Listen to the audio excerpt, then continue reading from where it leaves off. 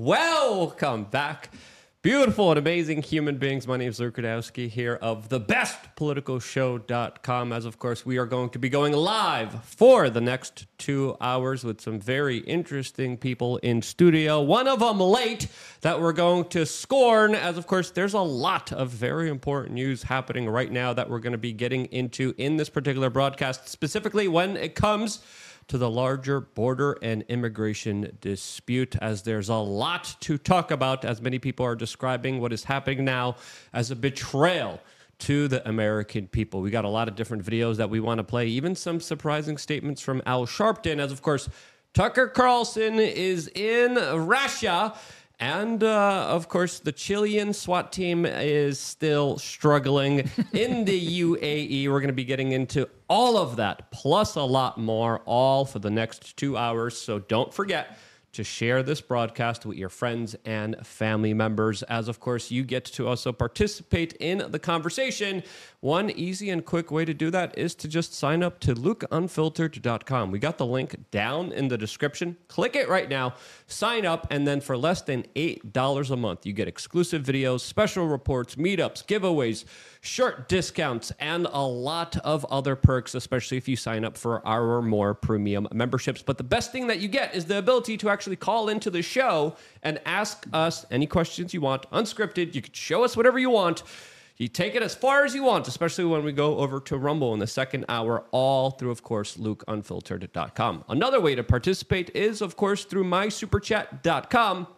Another way to, of course, put text on the screen during the video. Any Rumble rants, any Super Chats will, of course, be read. But the best way to do the Super Chats is through mysuperchat.com, as, of course, they only take a 3% service charge. YouTube, 30% service charge. That's a lot of service charges.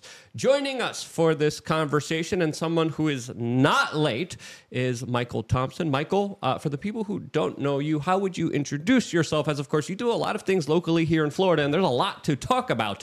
But first, how would you introduce yourself? My name is Michael Thompson. I work in a regulated industry that we can't really say on YouTube, but it has something to do with the number 4, 2, and 0. We'll just put it at that.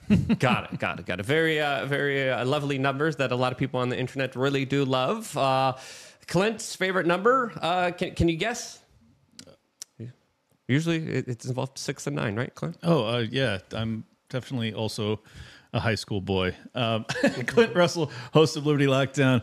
I will have Dave Smith on the show on Thursday night, live at 9 o'clock. So make sure you guys subscribe to Liberty Lockdown, audio podcatcher, YouTube, Rumble, wherever. But most importantly, pick up your phone right now and type in The Best Political Show and then subscribe on your RSS so that you never miss an episode of this show. If you want to follow me on Twitter or X, it is at Liberty Lock Pod. We got Steph on the buttons. Steph on the buttons. Steph, we are changed. Ready to push them. Steph always talks way too much. Of course, as we await our final guest to come here, Martha Bueno, she's a little bit late, just like most Latin women here in Miami, but that's okay. It happens. The traffic here in Miami is pretty brutal, but without further ado, let's just jump into the first topic of discussion, and that is the crazy situation happening right now on the southern border of the United States, as the Daily Mail has an article describing how the knives are out for Mitch McConnell over his border bill. And I would just like to clarify, it's not a border bill. It's a military-industrial complex bill. It's a bill meant to, of course, further conflict in the Middle East, inside of Europe, as predominantly, overwhelmingly, the amount of money goes to the military-industrial complex and no one else. What border are you talking about? As, of course, there's a lot of different provisions here that absolutely do not secure anything other than a democratically controlled political system that there is no way of turning back from. That's the only thing that this thing secures. Definitely doesn't secure the southern border, as, of course, many people are saying that this bill is an absolute betrayal of the American people. And that's why we labeled this video, because it's absolutely true.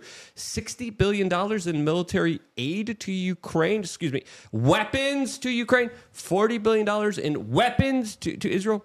Yeah, and $20 billion for border security, which is not even security, as, of course, the provisions there are just really mind-boggling. I don't know if you guys were able to see this kind of proposition, but do these guys just hate us, or do they think we're stupid? Which one do you think it is?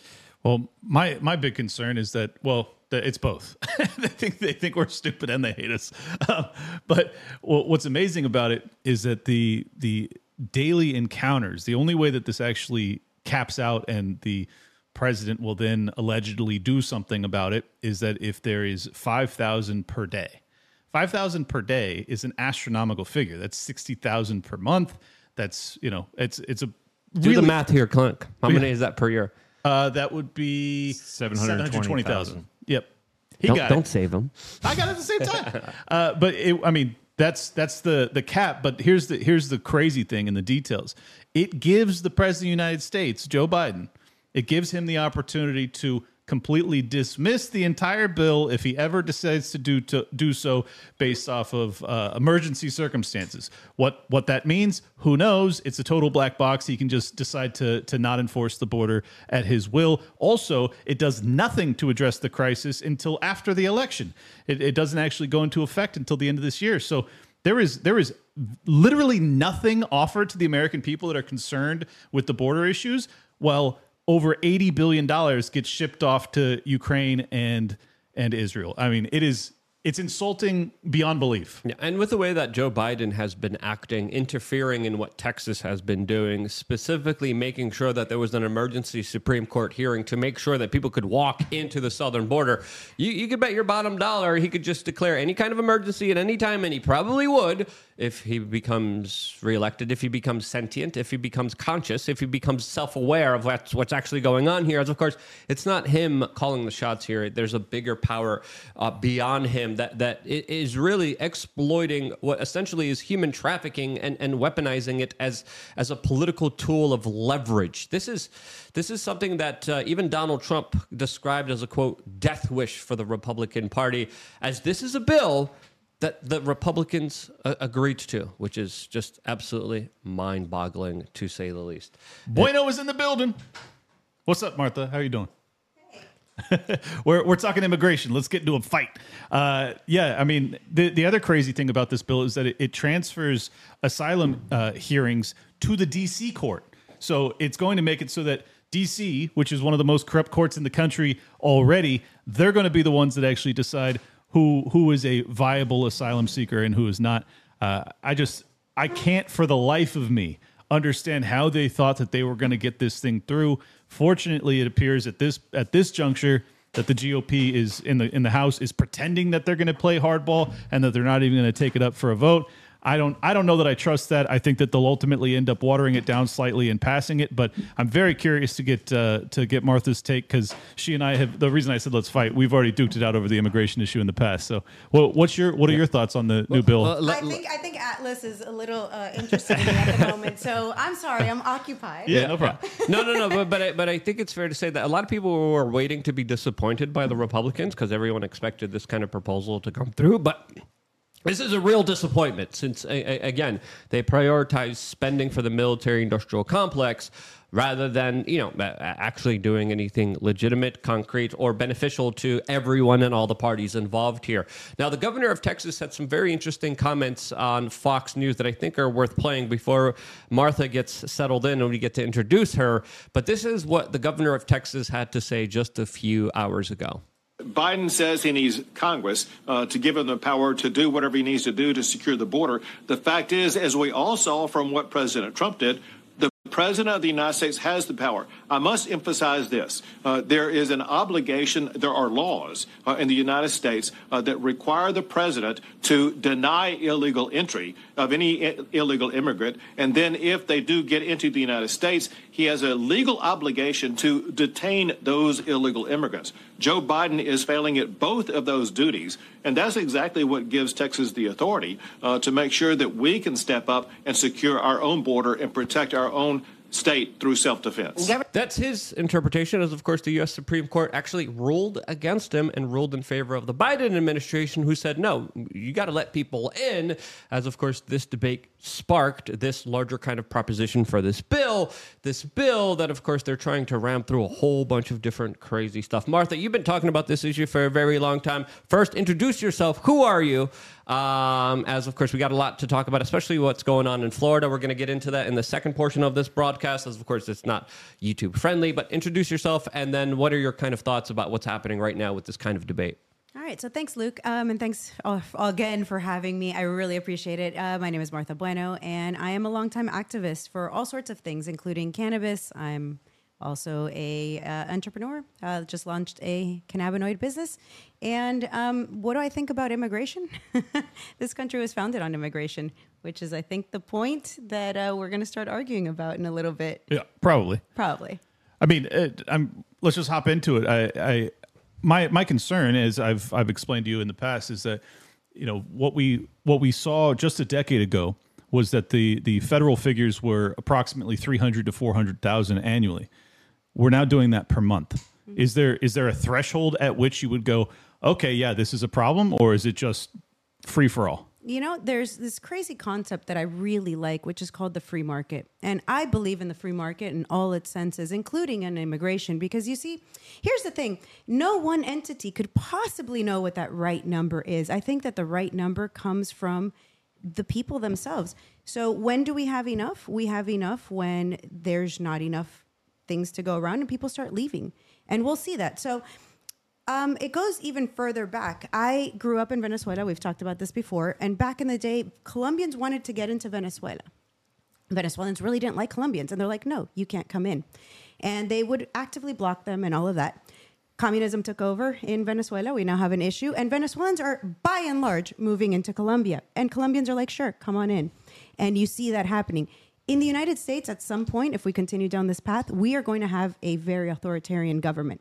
And we are going to be begging other countries to allow us to let us in. And so, I have to apply those freedoms, that ideal that I have, and understand that things change.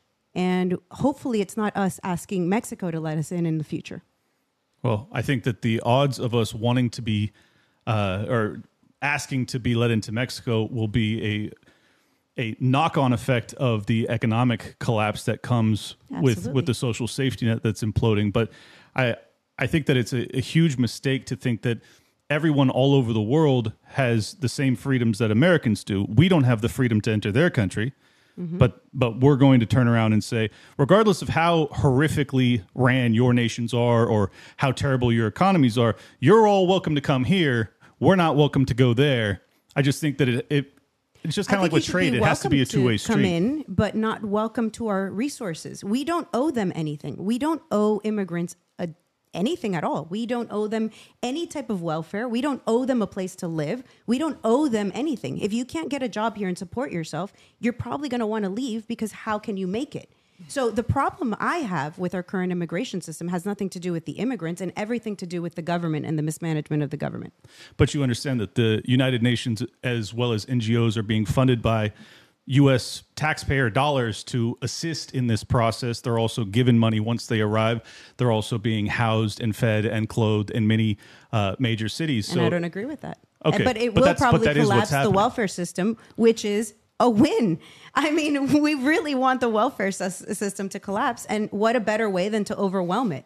Well, and to show the bitter truth, which is we can't afford to just give away and keep giving away and give away and keep giving away. Like, we can't do this. So the sooner it collapses, the better I think we'll just be at the end of the day. Well, I think that's where you and I disagree, is that the collapse is coming.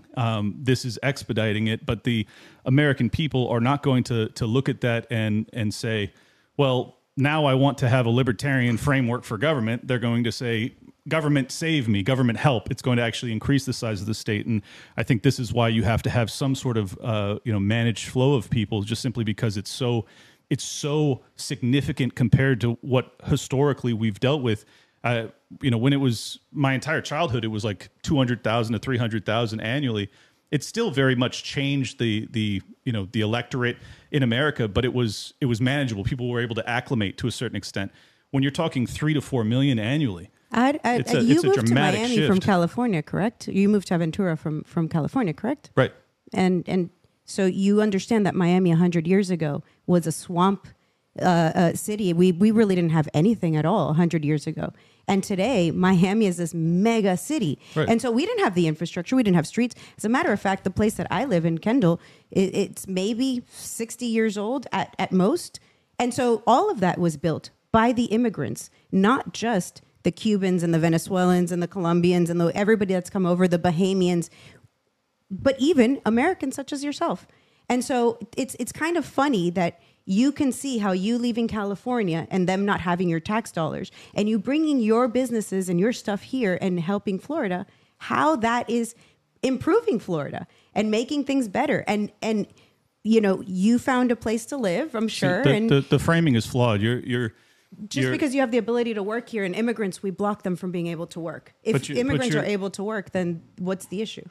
Well, if they all come and they work, it's not an issue. The problem is that they don't all come and work, right? Because people are giving them things, and so we go back to the same point. We're going in a circle. Because your issue is that we're going in a circle because you're assuming that I am not saying there's any net positives to immigration. I'm not saying that. I'm saying that this level is unsustainable, that it will create cultural divides that will be very dangerous. I mean, if you just look at what's happened in Europe, that's exactly what we're seeing. On top of that, you're totally not just diminishing, but really dismissing the fact that the UN and the U.S. government are responsible for funding these migrant flows. This is not organic. This is not just about economic migrants. The fact that you see people coming from China and Syria and Iraq and Lebanon, and like these people are coming through the Darien Gap. There's absolutely no reason for them to be doing that. The reason they're doing that is because it's a UN, ushered in plan. So if that weren't the case, we might have a different discussion.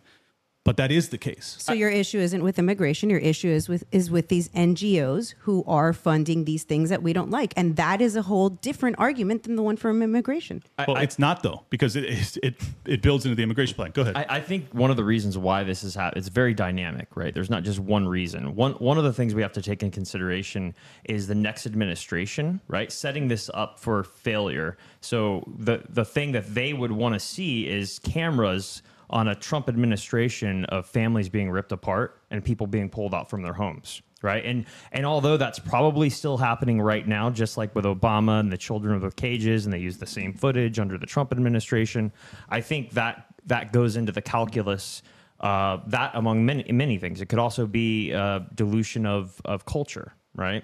You have people that don't really assimilate. They don't merge in with the culture. They kind of keep their own culture. And I think that could be detrimental to the American dream, the American way of life. And going back into the social welfare aspect of it, you're just talking about the government printing more money, chasing the same few of goods, debasing the currency, in addition to all the funding that's happening overseas for wars that aren't really popular to further fund the military-industrial complex. But at the same time, it's also, an end to the dollar supremacy, the U.S. dollar supremacy. So as Americans, we benefit immensely from the U.S. world reserve currency status, right? We benefit immensely. We're forcing the rest of the world to buy and sell goods on the U.S. dollar. So we're one of the only few countries that can continue printing money and not really have to suffer the ramifications of it, whereas other countries where they have to trade their to buy oil, they have to convert their currency to petrodollars to then buy oil. Well, if the government's printing more money, so and I think if something, and I know this spins off another conversational topic, but if something happens where our entire way of life here in the United States is predicated on the world reserve currency status. The way homes are designed are incredibly energy efficient. Our price per kilowatt hour, all of these things, when our American currency has to compete with other currencies, I think people are going to be in for a really surprise. I got to push back on one aspect of that. There's this, I think it's a myth that the American people benefit because of the U.S. dollar's reserve currency status. The government certainly does. The American people, however, I think, while there are obviously certain benefits, there's also tremendous deleterious consequences. The whole reason that our industry has been offshored is because it's cheaper to build goods in other countries. So this is the reason, and actually it contributes to the immigration crisis, is that then we also set minimum wage laws that make it so that the domestic population can't get even an entry level position, then you have these illegal migrants that come in. They're willing to work for $5 an hour or whatever. Well, then they take up the lowest level, the entry level jobs, which is what's necessary to build yourself up. So there's a lot of negative consequences to being the U.S. Or being the reserve currency of the world. And I think that oftentimes it's framed as being just a total net positive for the American people. Couldn't be further from the truth. On top of that, there's also the empire aspect that we have to force via violence to maintain the trading in the U.S. dollar, and that has obviously created a mountain of debt, which we are now languishing under inflation because of. So there's lots of reasons to push back, but I do agree with the broader premise that yes, it has been a benefit. I think no matter how you look at it, however you cut it, it's a larger agenda meant to screw people over, and people are getting screwed over. For sure. People are getting robbed of their wealth. People are getting robbed of their futures. People are getting put in situations where it's more and more difficult to afford housing, more and more difficult to find a good job, and I think a lot of this is done deliberately. Now, just going through some of the headlines that we're reading here, and then we could go off on our kind of opinions about what we think of them, because the Texas governor is doubling down. He's expanding the razor wire, and he's speaking out specifically against even social media, specifically TikTok videos, which, according to him, are guiding individuals to easily cross into the United States along the southern border. Now, a lot of these people who are crossing into the border, if they're really seeking asylum, they would seek asylum to the country that they're actually fleeing that's actually next to them. So if you're in Africa, you're in Somalia, you got to go to, of course, somewhere like Nigeria. If you're fleeing Zimbabwe, you go somewhere like South Africa. You don't fly halfway across the world and then go through all these countries and then come to the United States and then end up in New York City with a private bus fare and a free cell phone and hundreds of dollars in a prepaid debit card that's going to be handed to you. Obviously, if you're going to be announcing that, as well as free medical care and free, chopping off the surgery in California, you're going to have a lot of people coming in being like, yeah, sure, give me all this stuff, because you're giving it to them on a silver platter. And I think the debate has really shifted and changed, where even Al Sharpton is describing what's happening here as an invasion. Here's what he had to say on MSNBC just a couple of moments ago. Well, what is being done to get the public to really rise up in various states to say to their senators that they want to see the border issue resolved? I mean, you're getting migrants beating up policemen in the streets in New York. You're seeing an influx of migrants all over the country that frankly have people outraged. And couldn't there be some kind of public pressure put in the next couple of days in some of these senator states saying, why are you allowing this to continue? Because at the end of the day, senators have to deal with their voters. And at the same time, in the bill, you give money to Gaza, to civilians in Gaza and Israel. But the border, I mean, we're looking every day at the invasion of migrants, and they're playing a time game with politics on this. Couldn't that pressure put to bear in their home states? Wow. Is it an invasion? Is it fair to describe it that way? What do you guys think? It could be an invasion. It's definitely seen as an invasion. I don't know that it's an invasion. I think at the end of the day, listen, government sucks. We say this all the time. Government sucks. Everything they do, they turn to poop. And this isn't anything different than that. And see, my position on it is this: if you are a fan of immigration into America, the last thing you want to do is turn a blind eye as 4 million people enter annually, because I think what you're going to see is a populist rebellion that ushers in Donald Trump or someone even more extreme right that really locks down the border. And I think that's what's coming. I mean, I know people could say it's fear mongering, whatever else. I'm just telling you, I have a pretty good sense of how the American people are receiving this news, and they are not taking it positively. And that's exactly how it happens all around the world. That is exactly it. And you see it in Latin America. People go hard to the left. That doesn't work out. So then they go hard to the right. And that doesn't work out. And then they end up electing a dictator. We are on the same path. We're on the same path that we see it over and over and over and over again around the world. And that's where my fear comes in. All of this, I think, is to some degree designed to make us fearful and then choose somebody who is not a normal person. Unfortunately, we're going to end up... I mean, look at this election. it looks like it's going to be replay of 2020 all over again. And we're all like, yay, I guess that's, what we're going to do. We're going to end up choosing one of the two old men, and we're going to end up being in the same place. Someone on YouTube just said it's not an invasion, it's an invitation. And True. there They are inviting. a lot of organizations that are working with a lot of the kind of globalist ideological centers from the World Economic Forum to the United Nations, essentially allowing all of this to happen, sort of like a blueprint that already happened to Europe. And if you look at what happened to Europe, I remember doing on-the-ground reporting in Italy, in France, especially when it came to a lot of the people crossing over, being accepted in, a lot of the German NGOs organizing a lot of the boats that just literally took a lot of the people into these places. And the situation there didn't work out good for the local populations. It didn't work out good for the people being brought over, as well as, of course, a lot of these people are also the victims of a lot of fake news that they're told that isn't true at all. And when you have the mayor of New York City coming out and saying, hey, we're a sanctuary city, please come in. And then a couple months later being like, hey guys, don't come in at all. But then also saying, hey, but if you do come, we'll house you, we'll take care of you, and also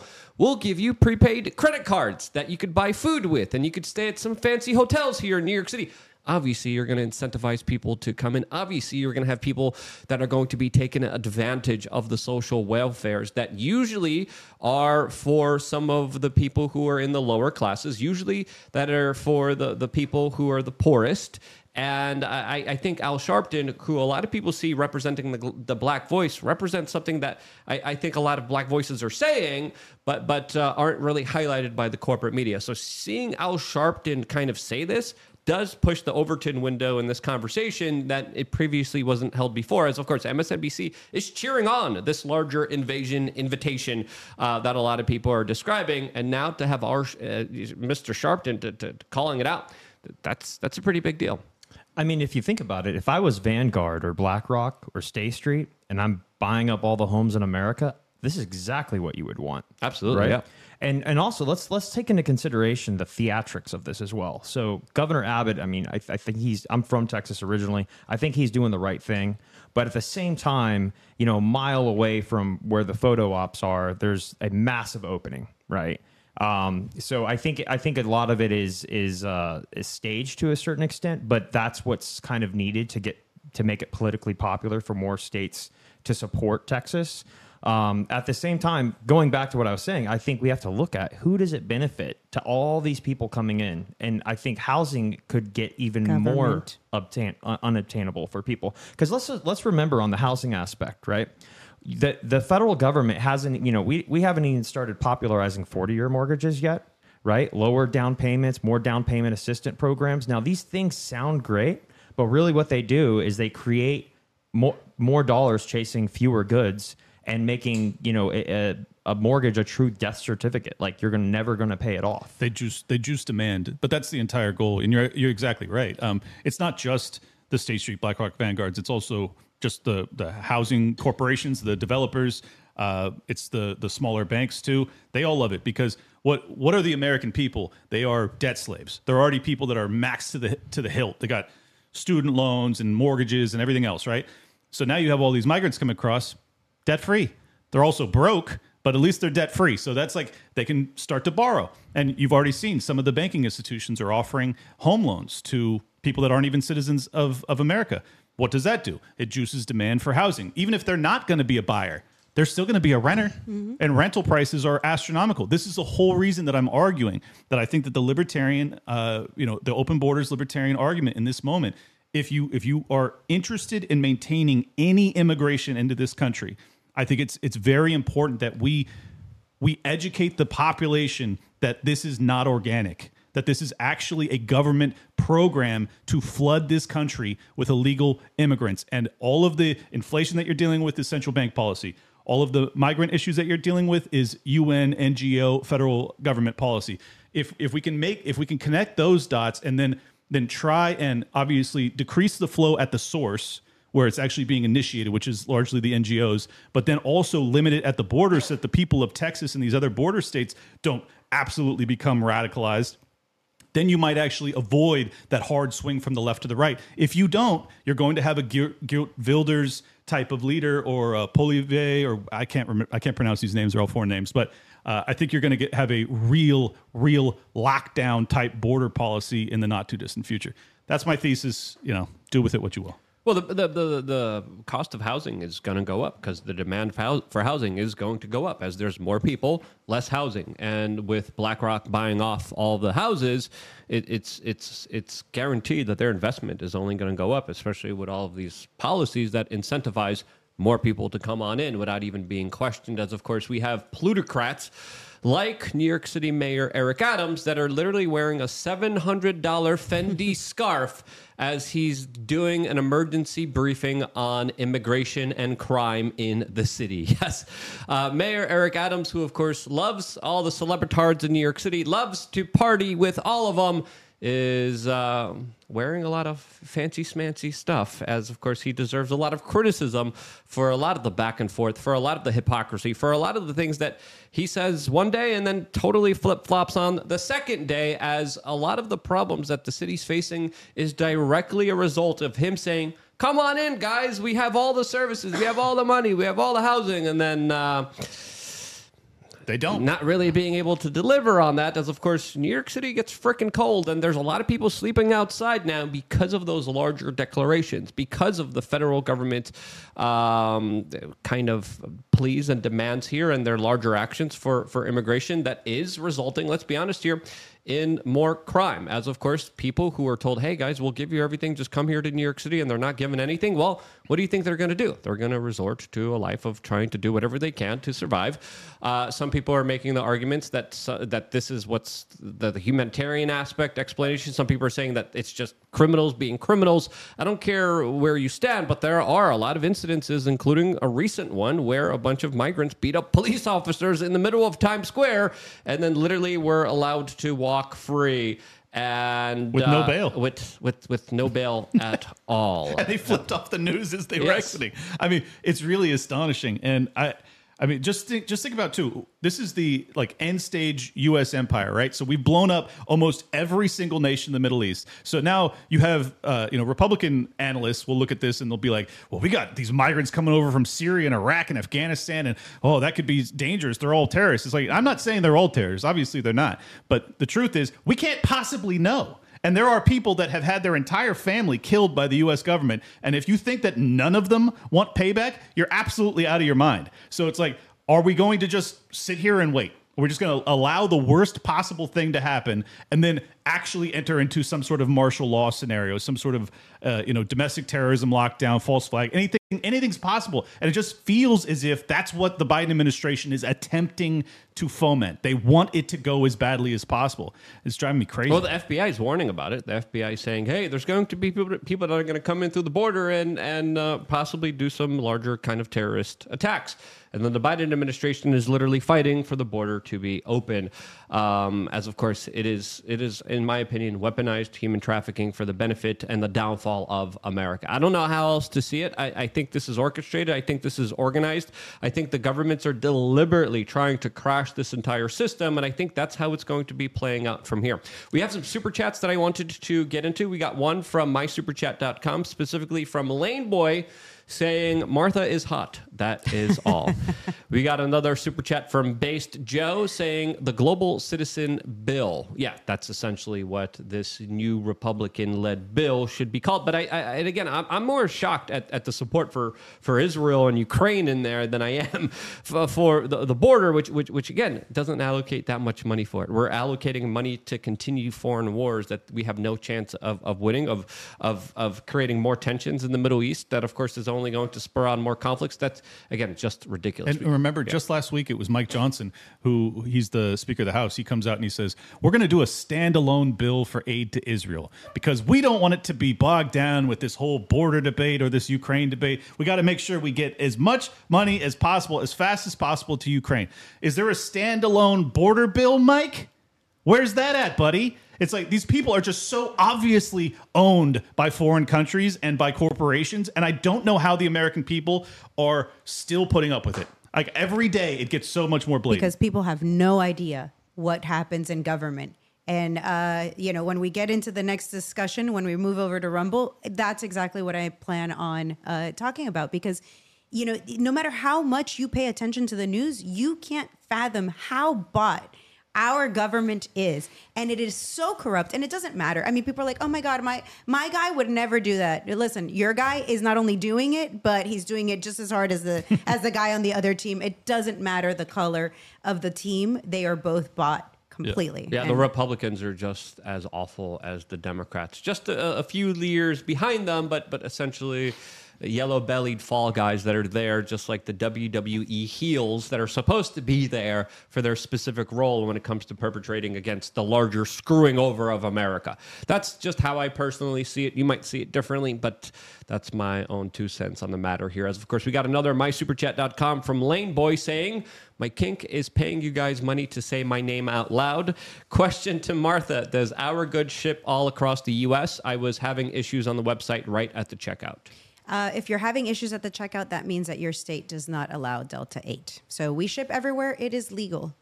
Got it. Now, there's a new video going around social media that's absolutely too violent to show you here, but the Daily Mail has the article detailing how there's a shocking video showing migrants that used mopeds that were robbing people of their cell phones. One of the incidences was where a woman was dragged along a New York City street as they were stealing her phone. As the city is detailing how this is a Venezuelan gang that is behind 62 recent thefts that have happened in the region. So with crime like this, district attorneys that are literally looking the other way unless there's a national news story that prompts them to act as they're sponsored by someone that we can't even mention here on this particular broadcast. When you have people who are charged to the highest extent of the law for self-defense, how does the government have any legitimacy? As, of course, a lot of this news, when it happened in Europe, it was censored. It was covered up. When it happened in Sweden specifically, it was censored. It was covered up. And it still has a larger effect on the people of Europe. Obviously, there's going to be a larger effect here on the people of the United States. But just how far can this go? How long can this kind of sustain itself until people say, hey, I can't participate with this. I can't be a part of this. I left New York City because it was becoming too much of a crap hole. Now, I don't understand people who live there anymore because how can you, with everything happening in it right now, as your tax dollars are literally going to the financing and the replacement of you as a citizen there that doesn't get anything for your money except for more crime now? Well, and keep in mind, too, it was Bukele in El Salvador. It's El Salvador and Honduras is like, once you come across the Darien Gap, you got to go through one of those two nations. And El Salvador has now cracked down in a spectacular way against violent crime and the gangs there. But they're not all in jail, folks. Many of them are going to hop right into those migrant caravans and grab the maps from the NGOs, and they're going to grab the funds from the UN, and they're going to walk right into America. These are gangsters. Like, are all migrants that? No. Do I have to clarify that? I guess I do. But there's going to be some really bad dudes that come across when you have 3 or 4 million totally unvetted people that are flooding the border. And then what happens after that? Well, then you have a whole bunch of violent crime spike. And then what happens after that? Then you have the domestic population say, we need to have harsher, just vicious criminal justice. I don't know. Put it on steroids. It's on purpose, too. Absolutely. Someone in the chat just really recently said, gang members? No. Climate migrants, Luke. got it. I'm sorry, guys. Thank you for clarifying. Yes, sorry. thank you. I think in the case of Venezuela, those gang members that are coming, it's absolutely on purpose. I mean, you have to look at historically who was coming from Venezuela, and it was people that were trying to escape the situation. Those gang members are being shipped here. Sure, 100% sure. Yeah. Well, and that's what Castro only one did nation. too. Castro released a lot of people from prison and said, "Hey, get on these boats. We're going to take During you the to Mariel boat lift." Yes, exactly. A lot of people. So Cubans could go pick up your family members, and they'd say, "Okay, for every one family member of yours that you take, you got to take 10 of these." They emptied out the jails and sent them to the United States. And of course, that played out. Miami was very violent during the 80s. Yes, it was. And that was also because of the CIA and their introduction of this white powdery substance that essentially built this city. Absolutely. And that Castro was great at trafficking that across the Caribbean. So, Big time. There's a reason for all of this, and it's government. Government has their reason. Martha, you probably know a lot more about this than I do, but I remember hearing even in my history class how Fidel Castro weaponized immigration in his his country in order to get rid of anyone who would stand against him. So he would say, oh, you don't agree with me? You don't like my communist takeover? You don't like my purges? You don't like my ideology? Okay, here's a boat. Go to the United States. And that's how he was able to kind of, according to some political analysts, regain power, because anyone who would stand up against him, he would not only purge, but he would send away to the United States. He emptied out all the prisons, sent them to the United States, and essentially used immigration as a way to become as powerful as he was. That's exactly what's happening in California. I just want people to understand that's exactly what's happening. The lockdowns got anybody that cared even slightly about liberty to leave California. So now what do they have? He gets a recall election. And he wins by 70% of the vote. They have totally done that. They are the same thing in New York. They're forcing anybody that even leans towards the Constitution. They're like, get out of here. So what does that mean? They have a totally ironclad lockdown on the electorate. That's how it happens in Cuba. So every roughly 10 years, now it's happening more often because people are starting to wise up and they're starting to rise up in Cuba. But every 10 years approximately, there was some type of rebellion and they'd open up the floodgates and say, get out. This last one is through Nicaragua. Nicaragua and Cuba made an agreement, and you can leave Cuba through Nicaragua to then get across the border here in the United States. It's on purpose. Yep. And so, it all benefits somebody. The question is who? Right. And go ahead, Luke. I saw this post on social media from Most Peaceful Memes showing bills I trust more than the border bill, and it's a picture of Bill Cosby. And Bill Clinton. Bill Clinton isn't on there. I trust Bill Clinton on an island with small babies more than I do this border bill that the Republicans proposed for everyone here. But kind of asking you guys the question, since this is a larger border bill discussion, what would you guys like to see? And also let me know in the comment section below, what would be a good border bill? What would be a good solution towards this larger issue? As of course, it's a very complex issue. It involves a lot of different human beings from a lot of different perspectives, a lot of different sides. There's a lot of different things happening here. But what would be a border bill? What provisions, what laws would you guys like to see that you guys think would help or rectify this current kind of conundrum of a situation? I've got a lot to say, but I'll go last. If you want to. I don't have all the answers. I've never played this idea that I have all the answers, but I think one very easy one is to stop all welfare and to allow people to work. And if you get caught committing a crime, you should be immediately deported. What about what level of crime? Because they've made it so that basically even felons will not be deported. It has to be a violent felon.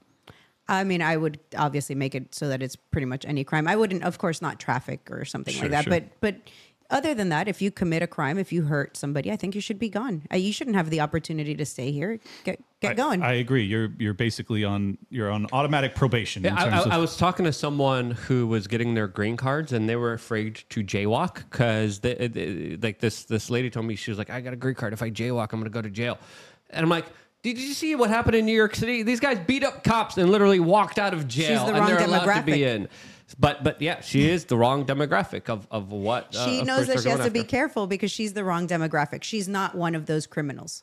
Absolutely. I'll let you go. I would say seal the border, right? If we're going to fund a bill that seals the border, finishes the border wall, right? Also having immigration for the best and the brightest people. We want to become a country to attract people. Going back to what we talked about earlier, the world reserve currency status, anyone can go and get an SBA loan and buy a company. In fact, right now is probably one of the best times to buy a company in your lifetime because of the higher interest rates. Money costs more money, so valuations have come down. So the cost of acquisition is significantly lower. As far as for immigrants, I'd also say when you have such a massive migration, you're going to have some sort of deportation scheme, and you would want to have some sort of off-ramp as well. And they know this because it's just not going to be palatable to the masses to just start ripping people out. But I would say any victim crime, not victimless crime, but like any crime that has malintent, right? Yeah. I was recently with Don Jr. and Candace Owens, and this issue came up specifically when we were on the Timcast IRL show, and the discussion came up saying forced deportations, and Candace Owens was like, yep. Don Jr. also said, yeah, it seems reasonable with just how far the left has pushed it.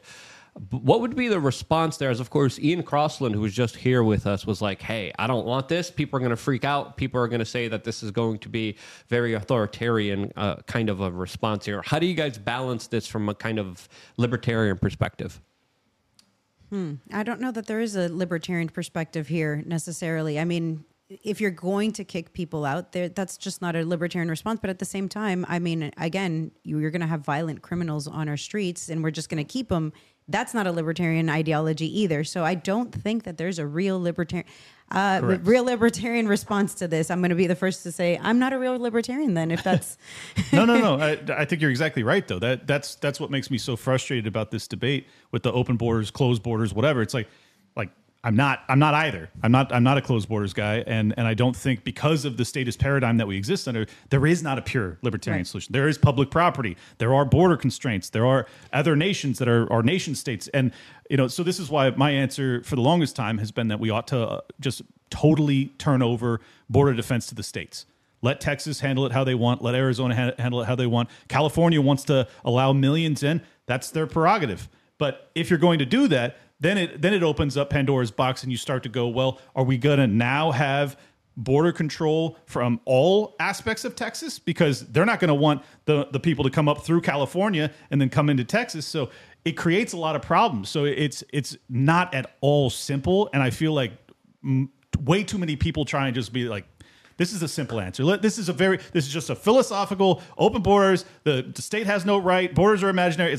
It's so much more complicated than that. It is more complicated, but one little point there on the wall issue is the only places we've seen walls are places like Germany and North Korea, and so Gaza.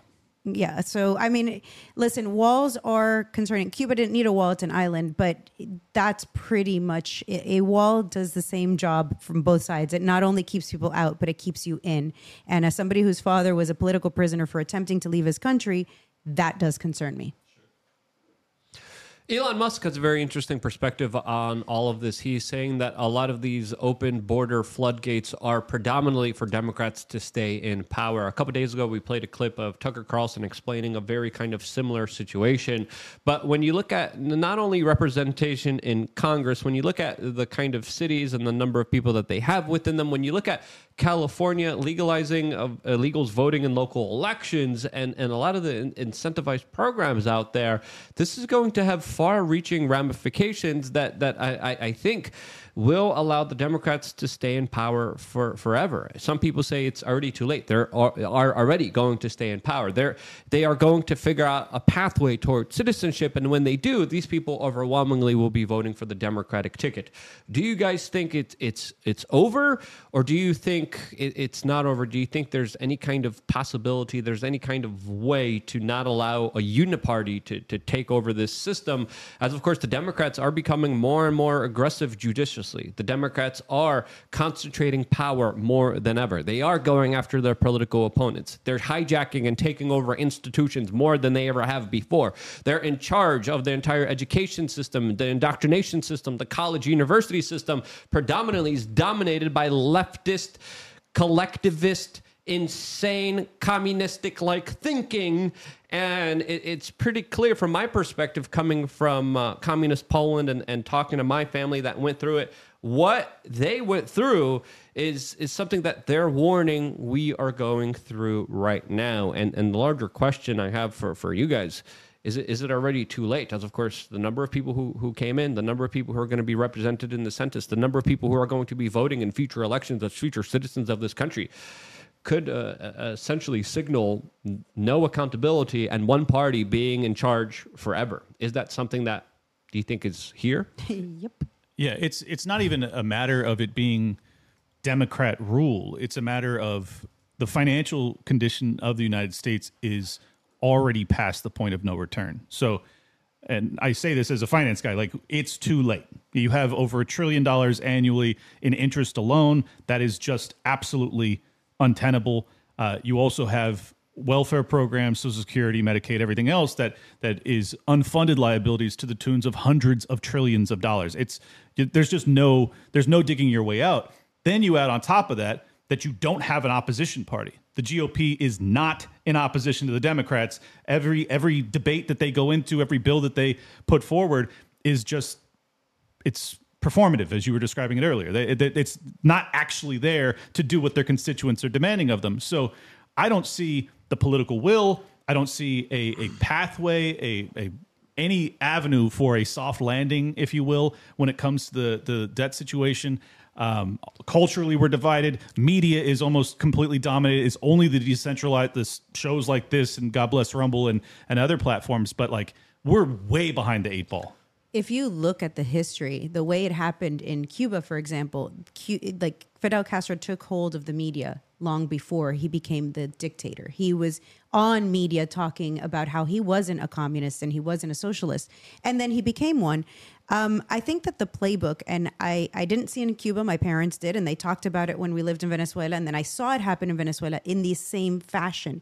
And everybody said, it can't possibly happen here because we have so much petroleum, and now we're here, and everybody in the United States is saying the same thing. It can't happen here because we are the free United States. And we blah, have blah, the blah. petrodollar. Right. We have all this power. So I've been saying it for years, and I think now we've come to the point, like you said, there's no return. I don't see the end to it. And I think the thing that matters here is for the Americans that are paying attention to realize that we let this happen. Years ago, as libertarians, we've been fighting for a while, like, hey, we need to have debates where they're actual debates, where we actually listen to people's ideas, and it's not based on, oh, he's been in politics for so long, so he's a great guy for this.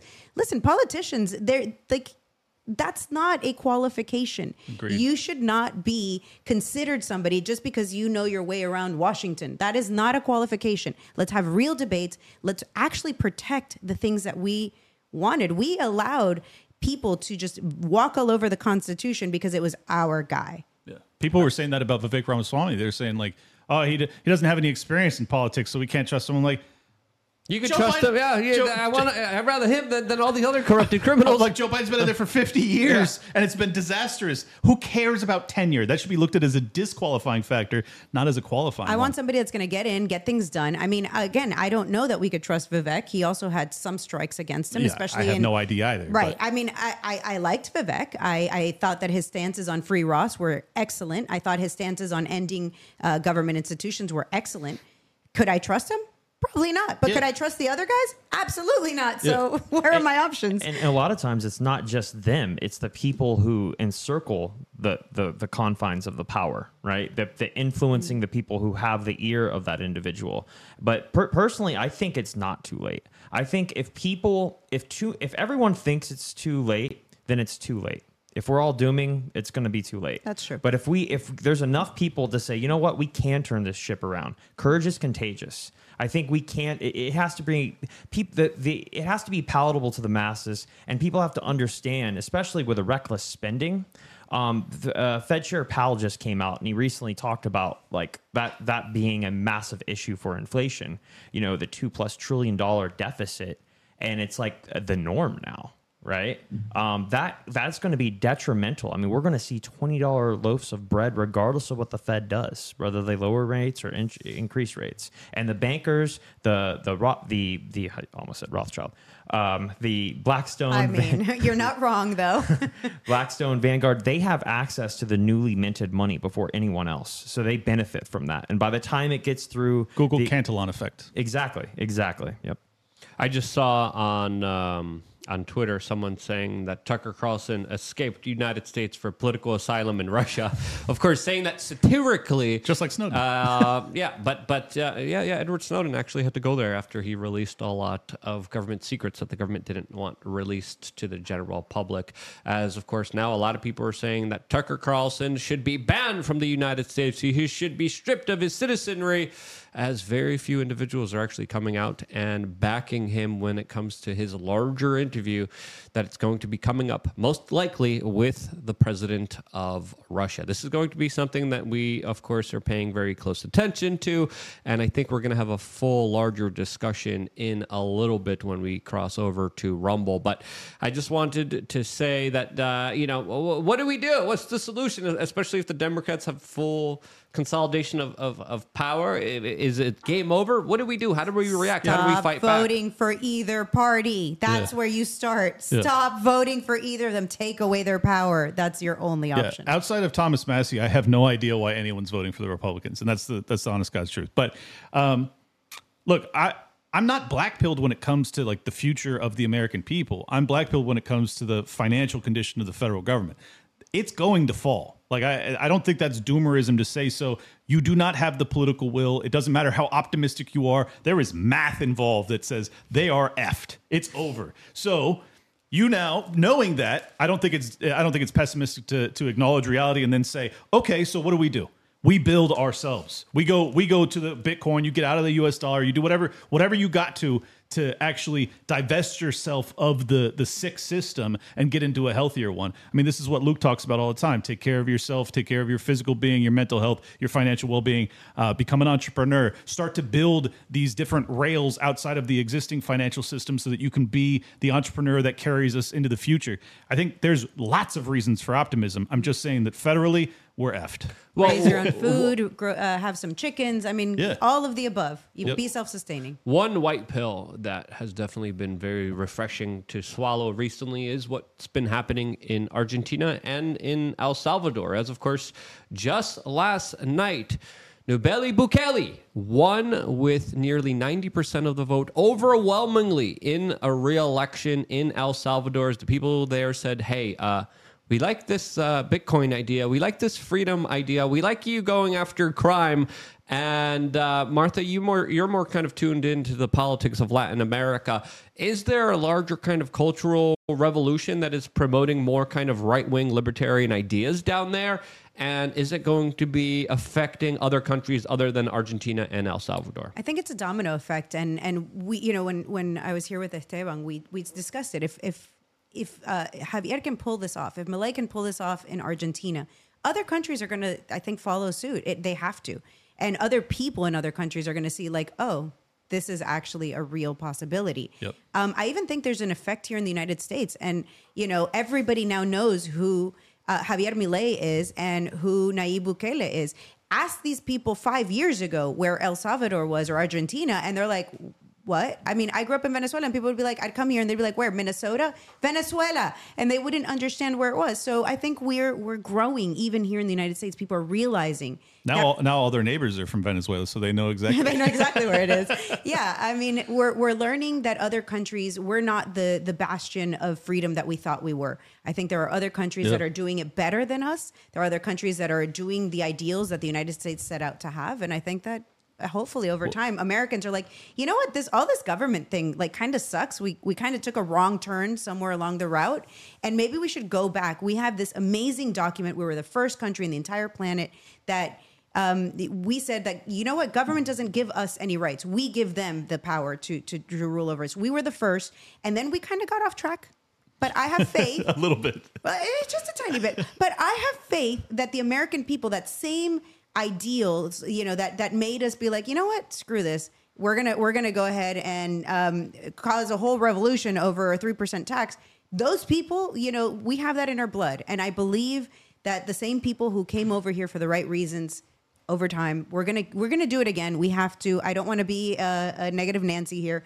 I think we're gonna do it again, and we're gonna kick government to the curb. Hopefully, this time we'll write an even better document where it doesn't really matter the color of your skin or if you're male or female or if you're whatever, some special protected class. The law should apply equally to all of us, regardless of whatever your little thing is, your little special class is. And then, you know, we'll be better off, hopefully. Al Jazeera, just for clarification, is writing that the electoral authorities have not yet released the official results of this election, but Bukele is saying that he won with more than 85% of the vote. He won. Yes. Yeah, he won I think easily. I think it's pretty cool. Fox News has a very strange headline, though. Their headline reads, "World's Coolest Dictator Poised for Landslide Victory in Election." We're going to get into that conversation, plus a lot more, all on Rumble, as well as some very interesting results from the Chilean SWAT team performing in the SWAT Olympics in the UAE. This video clip, my goodness, golly gracious. That was fun. I think we're going to be playing all 6 minutes of this, as of course we also have Yes. we also have this compared to the competition of other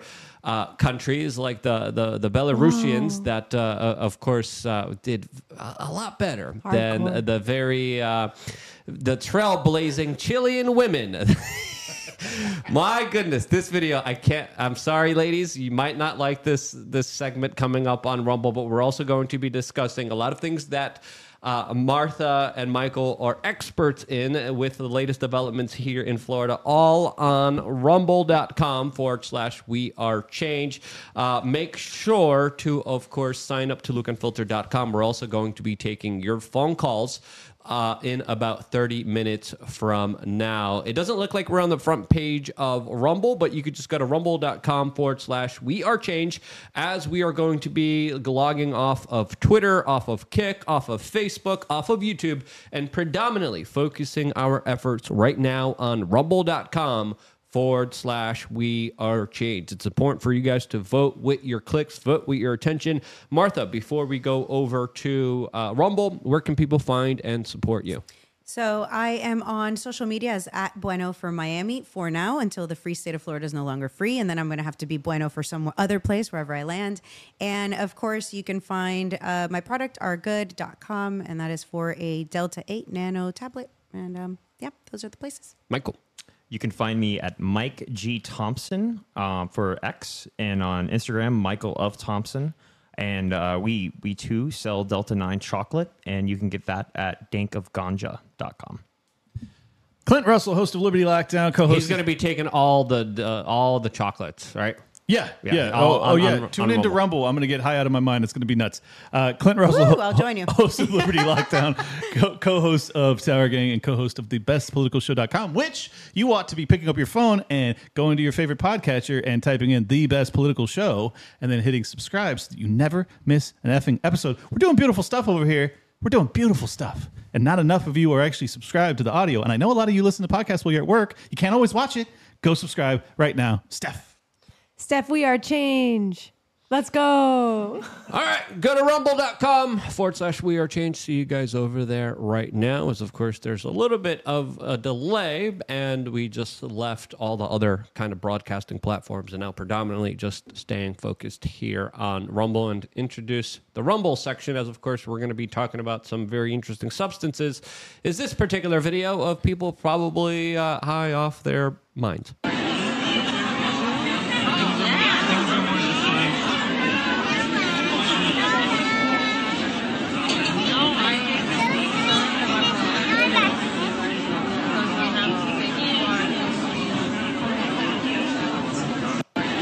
That's Clint, third wheeling another date there. I was going to say, that's exactly what Luke and Steph make me do after the show every night. They make me hold their dinner in my mouth and they eat it off my face. It's fucking crazy. No one wants to eat off of that filthy thing you call a beard on your face there, Clint, okay?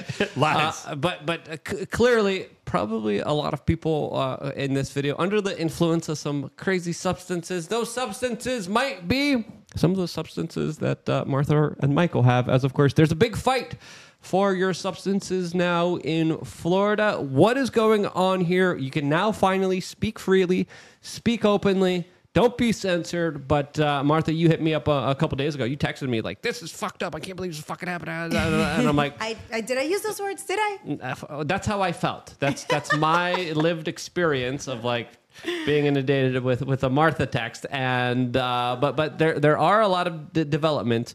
What's going on? Speak frankly and openly. So let's first go to what the issue is and, you know, what's going on, like kind of the background, because I think not a lot of people know. So back in 2018 with the Farm Bill, then President Trump signed into law the Farm Bill, which basically made all cannabinoids coming from hemp legal. Basically, he legalized cannabis, weed, in a sense, because, it turns out that hemp and cannabis are the same plant.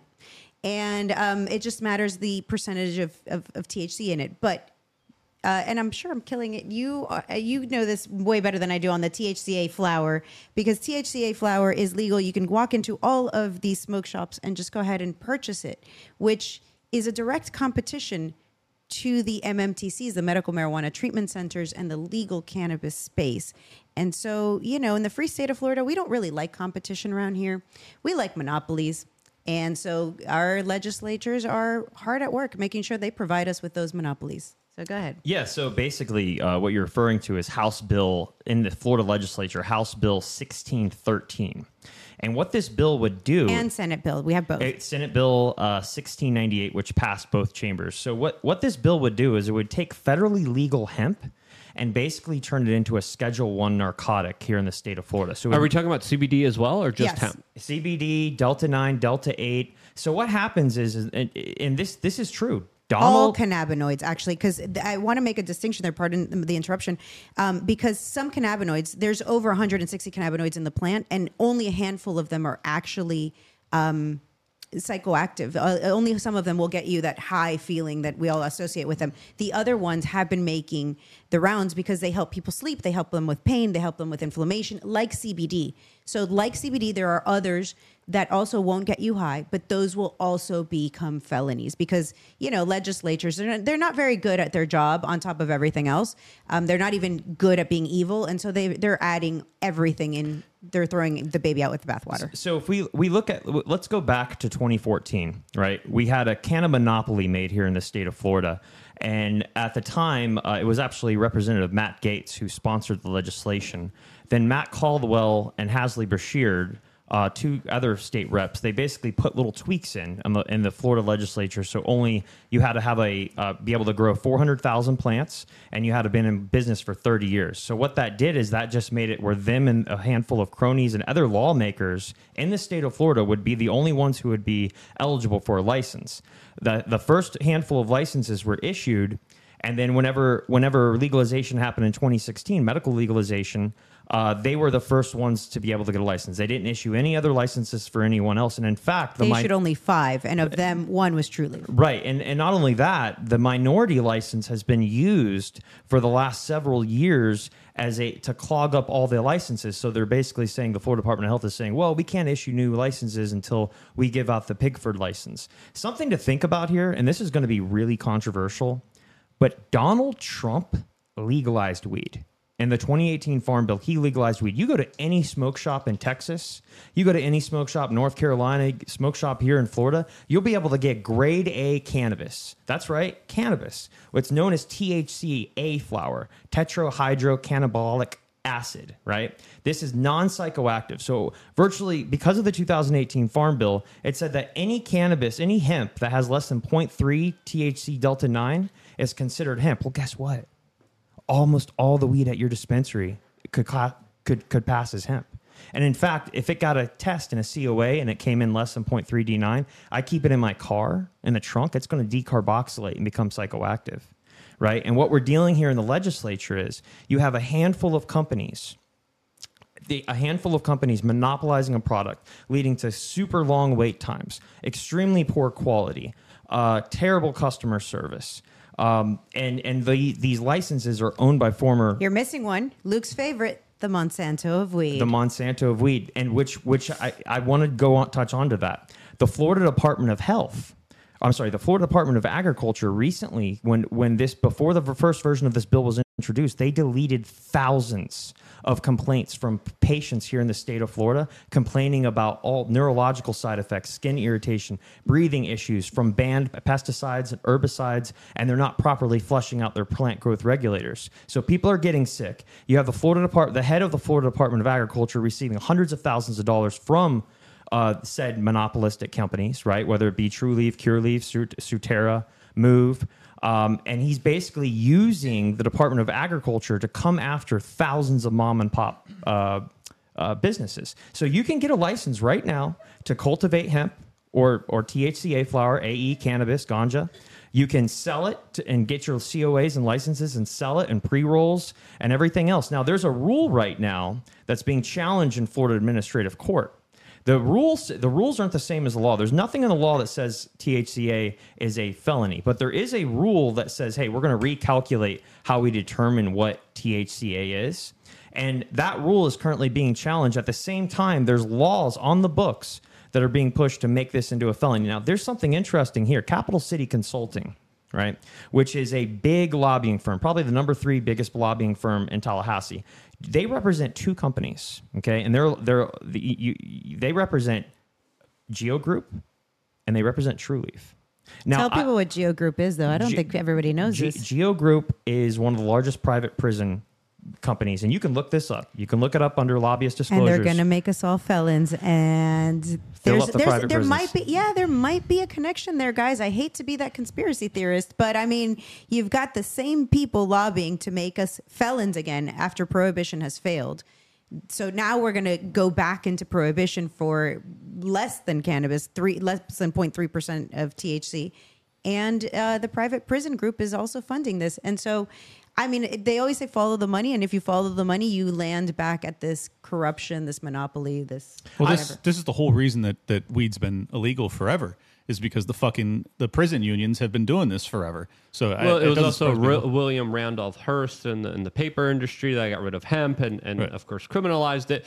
But what would you say to critics who are saying, hey, this like synthetic marijuana is dangerous. We have to deal with it.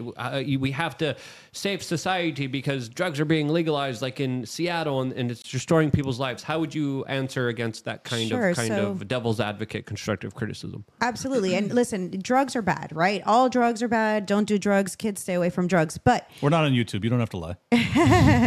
Well, no. I mean, I don't think that children should get a hold of cannabis. Clint's a drug baby. Hey, don't be mad. My mom was high the entire time I was in the womb, and I came out fine. So children, please don't be high. Please don't become like Clint. I don't know about that. No, I'm kidding. I'm just saying that there's a problem that we have where we're making people criminals over a plant, and there's a difference between synthetic and synthesized. So the thing that people are saying, well, it's synthetic. Delta 8 is synthetic. It is not synthetic. Delta 9 is not synthetic. It is naturally occurring on the plant.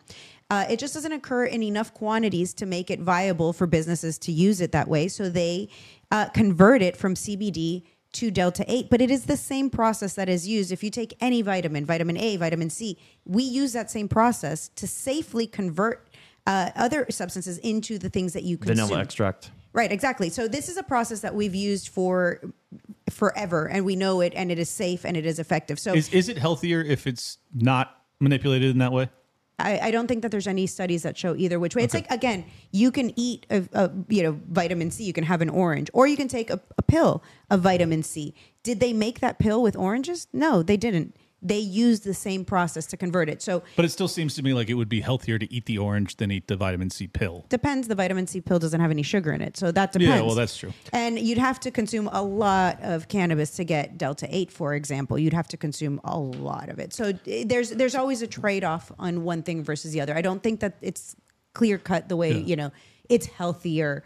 But it's not synthetic. There was synthetic back when when hemp was not legal, which was like spice. And that, of course, is dangerous. Yeah, and of course, wild. Yeah. And of course, the inhalation route is the worst way to consume anything. So, yeah, you don't want to do those things. But is it unhealthy to consume it in a tablet and a chocolate? No. Yeah, and going back to that was JW018, which were the synthetic cannabinoids, really popular in military bases. And I do think that was a good choice of making, because those do not naturally occur, right? For example, sometimes the only reason they were even being used, though, is because the other shit was illegal, and this would allow them to piss clean so they can stay in the military. Exactly. And one thing I want to caution the viewers on is when you read headlines, like you'll see things like synthetic cannabinoid, THC, Delta 8O or Delta 9O. That O is synthetic. It's not naturally occurring. We totally agree with the FDA. That is not a naturally occurring byproduct or product of the plant. Oxygen? I'm not sure exactly, but that is deemed, it's already on the books that it's against the law. What happened here in the state of Florida is that more people were realizing, wow, I don't have to get a card anymore. You can do this right now. I don't have to get a card anymore. I can go to any smoke shop and get better, higher quality flower that's grown in the sun, that's grown with organic soil, right? As opposed to something that's pumped with pesticides and herbicides, where you have an MBA Chad who's completely out of touch with the cannabis culture, has never grown a plant in his entire life, and is focused on crop rotation, which then leads you to having plants that have those herbicides, pesticides, and plant growth regulators that should have been purged out, going to thousands of people, right? And they're lobbyists working hand in hand with the government for a massive cover-up. Now, what's happened here in the state of Florida with the Department of Agriculture, not only have they set us up to fail, before the first version of this bill being introduced, they deleted all information pertaining to testing requirements, labeling requirements, anything that would be perceived as child safety. And they also eliminated 20 inspectors, the specialized hemp inspectors, prior to the first version of this bill. And when they did a press conference, they brought in products like with packaging that was from out of state and already against current Florida statute and current Florida law. They in 2019, they invited everyone to come to Florida, and people invested billions of dollars. We have a $16 billion industry that employs 150,000 people and over 10,000 licensees. If this bill, HB 1613, gets signed into law, you're going to see this is what's known as crony capitalism, right? People, they say capitalism is the problem. No, it's crony capitalism, because what this will lead to, and mark my words, I come from over 5 years in corporate cannabis. I helped build one of the largest cannabis companies in the country. What will happen is you will see the Monsanto of weed. Mark my words. The same thing happened with tobacco. Tobacco was a medicinal plant for hundreds of years, and then now it causes cancer. I wouldn't be surprised if the further consolidation, that one day that maybe cannabis could be linked to cancer, unfortunately, if these people get full control. Right now, we're true. Well, it definitely does seem like there's a lot of Frankenweed out there that's like freaking gets people's minds all warped. There is also some studies highlighting that there's a danger when it comes to taking marijuana, especially as a young child, because it rewires their brain. But what I've heard here in specifically Florida is that the hotel union, which is a very strong union, was the union that kind of reached out to the politicians and said, we don't want marijuana legalized here because it's going to be bad for all the international tourists from Europe coming in, and therefore it's not kind of legal. But you go downtown, you go to South Beach here, it smells like weed everywhere. Smells delicious, man. What can I say? Yeah, it's kind of like quasi illegal, but still, there's a bunch of people smoking weed everywhere. Why would it be bad for the tourists? Did they clarify? Because like Amsterdam is fucking like everyone goes there for that reason. It would seem the opposite. Well, it like would seem if alcohol. people are bringing their kids, right, and then people are in a hotel, and then one room smells like weed because it's illegal. I guess. Yeah, but they make you pay. But if you smoke in your room, they make you pay a fine for it. Most people won't smoke in their room because I'm not going to pay $250 to clean the room on top of my fee. And for the record, I still, even though I totally support legalization, I think that there's still totally reason to have prohibition in terms of public use of drugs. So it's like, I just don't, for the life of me, I can't fucking figure this out. I mean, I understand the reason that it's crony capitalism. They're trying to monopolize the industry, and they're trying to use the government to basically crush all competition. It's just so frustrating to me that the American people don't just throw off these chains and say, we just want a free market. Just back the fuck off. If I get a product that fucks me up, just have liability. Have fucking liability against the entrepreneur, the business that's selling you the bad shit, and that's it. That's the end of it. I think people don't realize it's basically already legalized. Like I said, I mean, how do you define legalization? You can go to any smoke shop down the street and buy top grade cannabis. I guess the reason I don't think of it as legalized, and I guess this is how I feel about every industry in this country, is that it's so rife with regulations. Like, just as you were talking about it, my internal libertarian was crying out as you're like, there's this regulation, and then you have to have this percentage, and then if you don't do that, if you go above that percentage, then this new law comes in. And I got more for you. It makes me want to fucking tear my hair out, and I don't even have any hair. And that's the thing, though. So in the cannabis space, so let's just say the difference between cannabis and hemp is just basically a government definition, right? And the cannabis space, you're subject to IRS code 280E, meaning the only thing you can write off is cost of goods sold. You can't get SBA loans, whereas in the hemp industry, you're not subject to 280E. You can get SBA loans, you can get lines of credit, and my message to corporate cannabis is switch the side.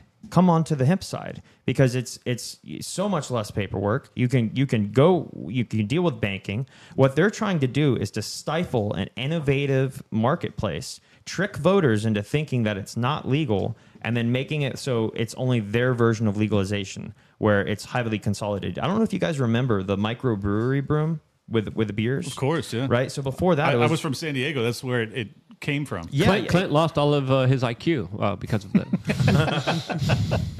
I grew moobs because of my micro beer addiction.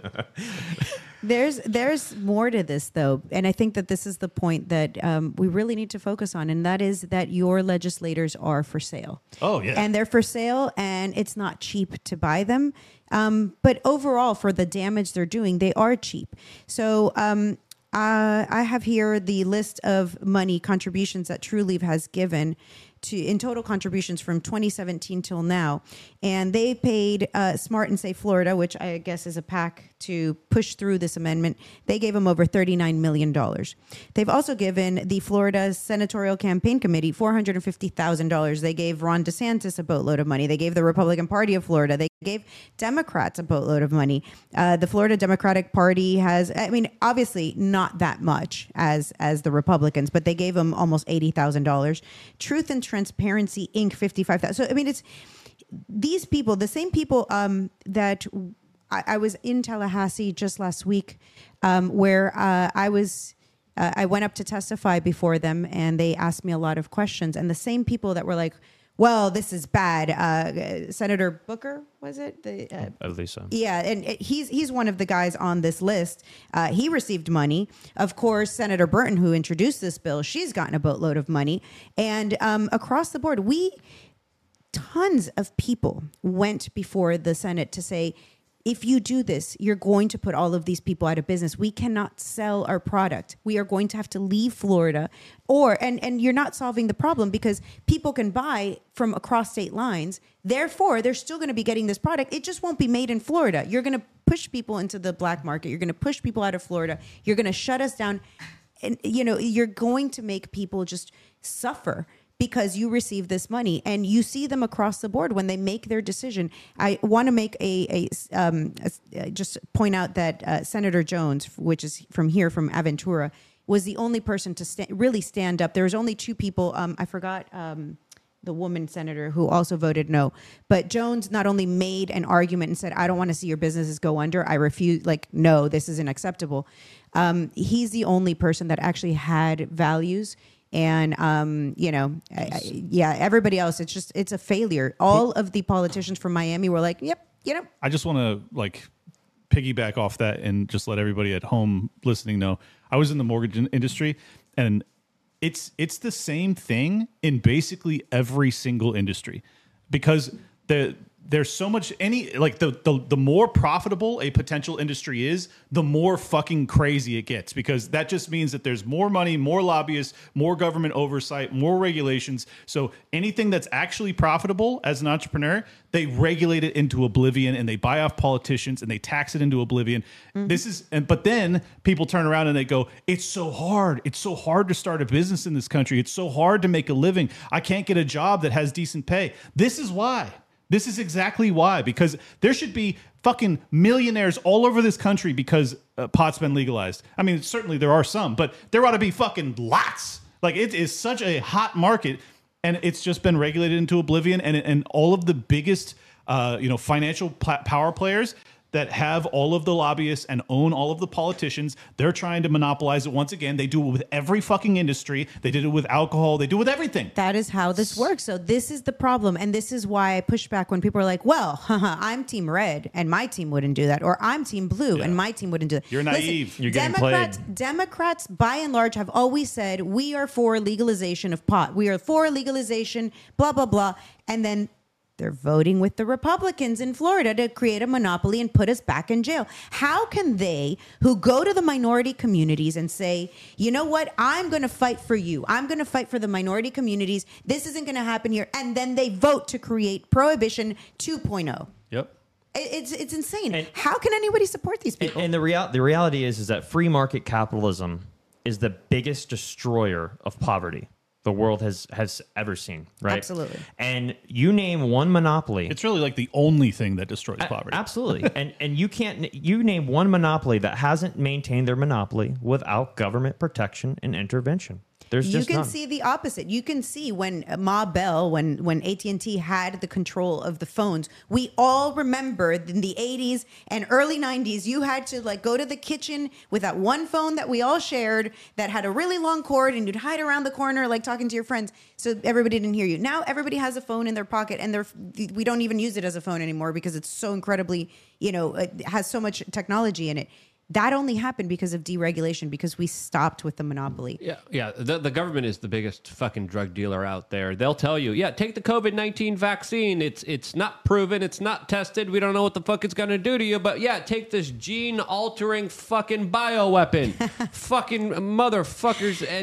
But you can't have CBD in Florida soon, they looked possibly? us in the face at the Florida legislator and said, where is your proof that this is safe? And we couldn't testify at that point anymore.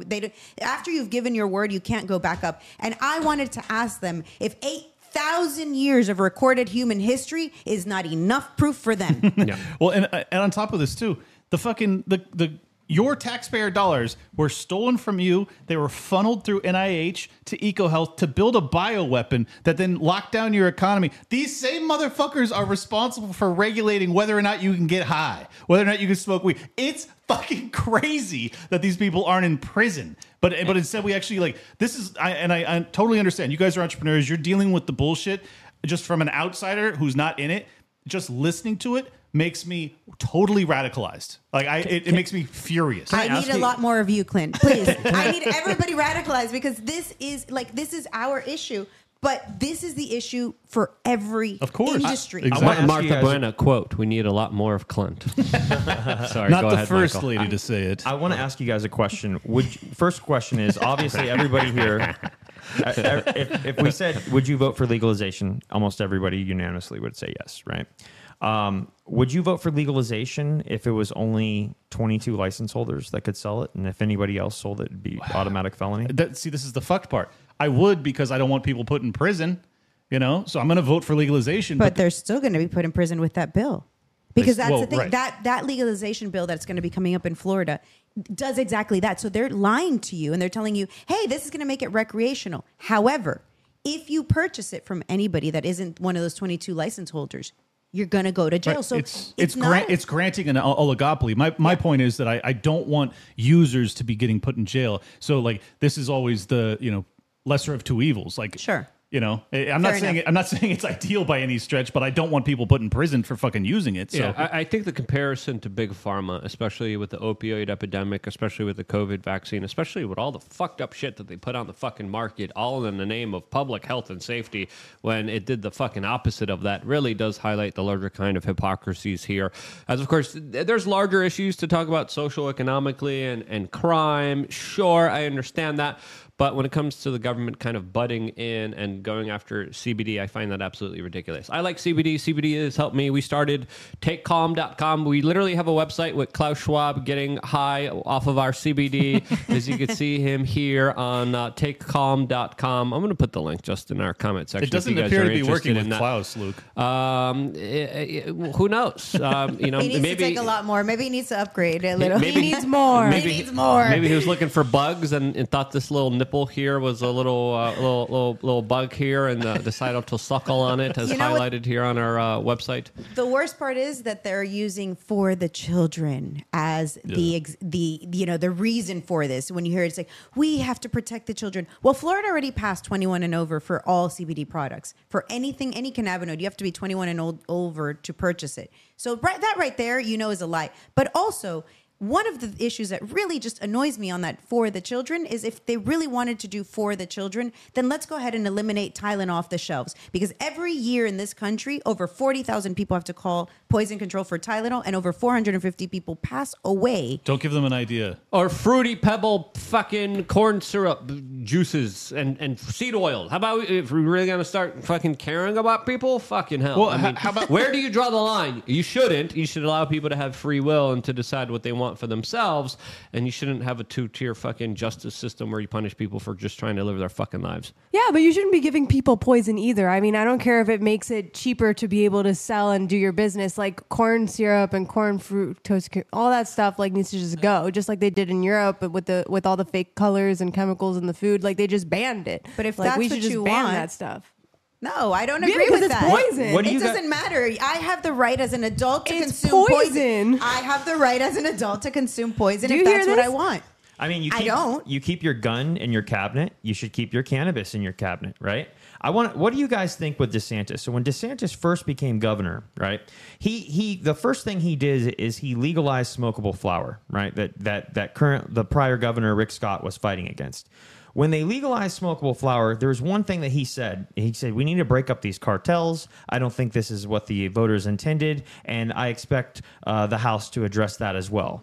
And then he's never brought it up ever since. And in fact, only a handful of licenses has been issued since then, and people are still complaining about poor quality, shortages of product. Because he was bought off. Exactly. But do you think And I have the proof. Do you think that he would stand with the people and veto legislation like this, or do you think he's just going to do whatever his masters tell him? You guys go up because we have a caller from lukeandfilter.com. So just finish off your statements as we go to nitty gritty. Closing argument here. Closing argument. These motherfuckers say, "Well, you think of the children, right? Well, they're actively trying to pass $16 billion to Israel, which has killed over 10,000 fucking kids over the past 4 months.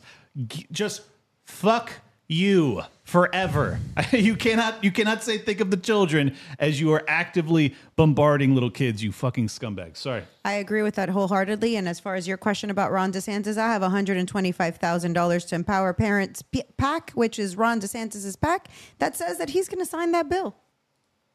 And I would say, signing off on before we do the calls, I would say that, if you're a Florida resident and you want your freedom and you support free market capitalism, call your legislatures and tell them to vote no on House Bill 1613. Every call matters, and the calls are making a difference. Absolutely. And that's how we got it stopped last year. So please go ahead and call. We'll figure out and post somewhere on our social media so you can have it. I hope Luke will. If you guys can just find it, we got a half an hour left. If you guys can find the number so that they can call, I'd appreciate it, because just make it easy for them. I still want to make sure we go over this chili video, which is absolutely freaking hilarious. love and it's that, Luke. You know it's 6 what? minutes long. He I loves absolutely making do. fun of women's. I know, Listen, he they does. asked He for loves it. to They shoot asked me. for it, He and they loves got this. it.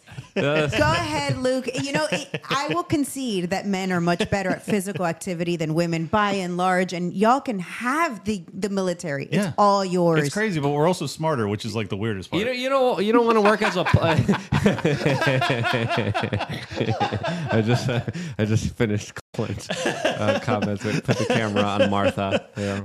Her face was priceless. Nitty gritty. I don't know if you could. Nitty gritty. I don't know if you If could looks hear could us. kill. I hope you made sure that your settings were set up right and that your audio works. But it looks like you are live with us. Feel free to ask us up, a question. Nitty gritty. Nitty gritty. Right, yeah, can you hear me? Yes. Feel free to turn on your video too if you want. Oh, okay. Okay, yeah. So this is Nitty Gritty, or Jay from the Bay Area, Purple State, calling in, and I have a thought and a question.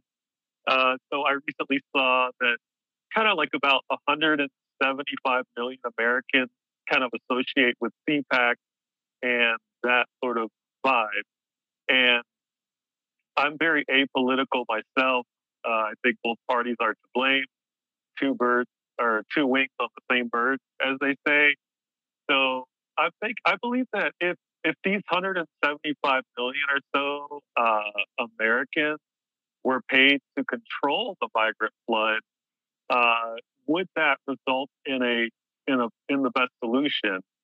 And so I'm kind of just posing this idea, and I'm curious what people there think about it.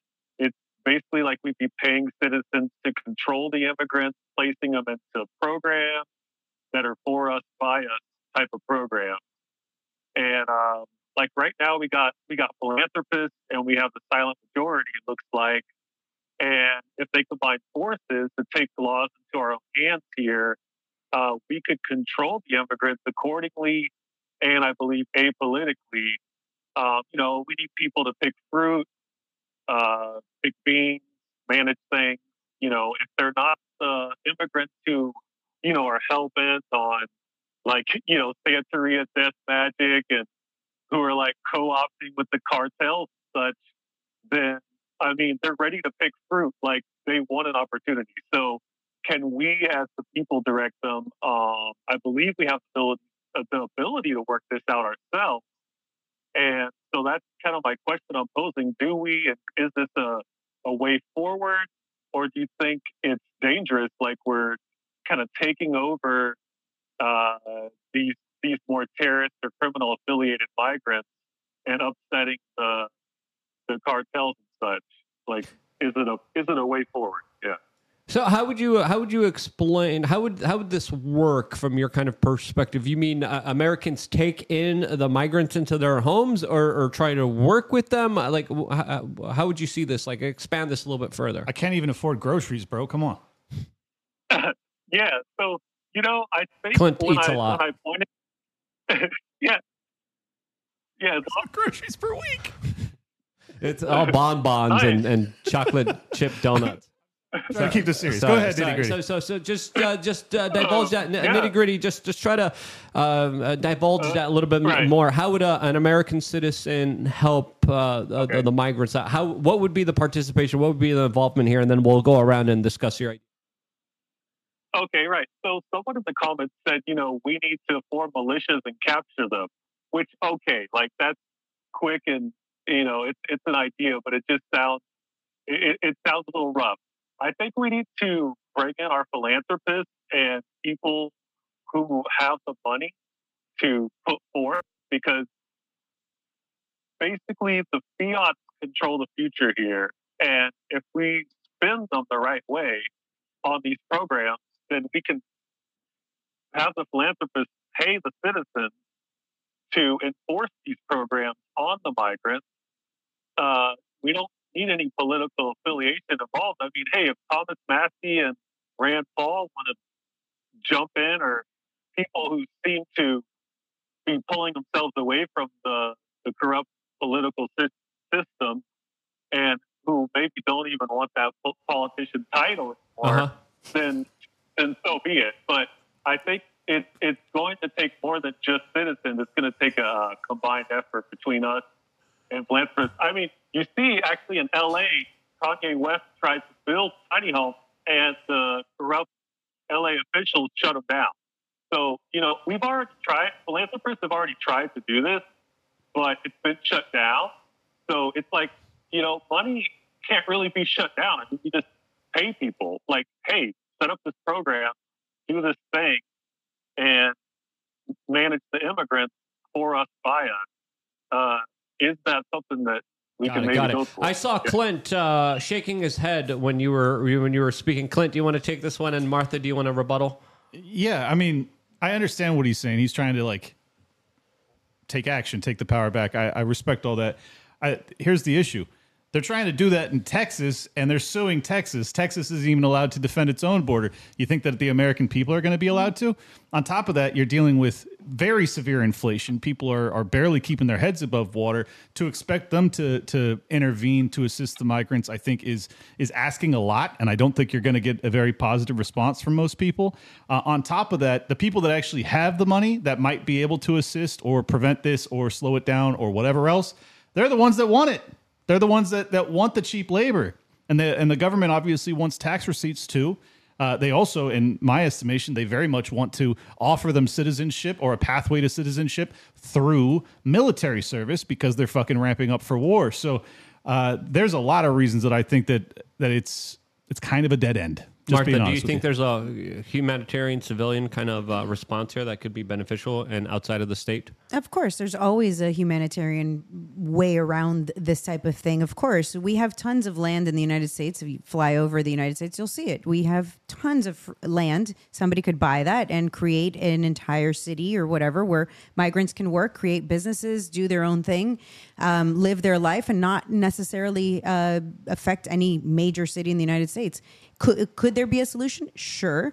Is there anybody willing to do it and put their money up? Not that I'm aware of. Is there a reason to do it? Sure. But I mean, it takes somebody to create that and create a way to prove. And I think if enough of those migrants that actually came here to work went there and started producing, people would realize that it's not the migrants that are the problem; it's the government. Well, you'd have to get someone like Peter Thiel or Elon Musk or some billionaire entrepreneur type that sees profit at the end of the rainbow, because they're not going to do it for altruistic reasons, despite what they may advertise it as. They're going to do it for financial gain. So, I think that kind of answers your question as to whether or not it would be if profitable. you can make it profitable to house illegals and somewhere, put them to work. I mean, the problem also is, again, the government. If you put them there and they do start working, which part is the illegal one? I'm a little confused, because if you hire an illegal to work for you, you're now a criminal according to the United States government. So Exactly. if you allow them to work, even if you're not paying them, even if they're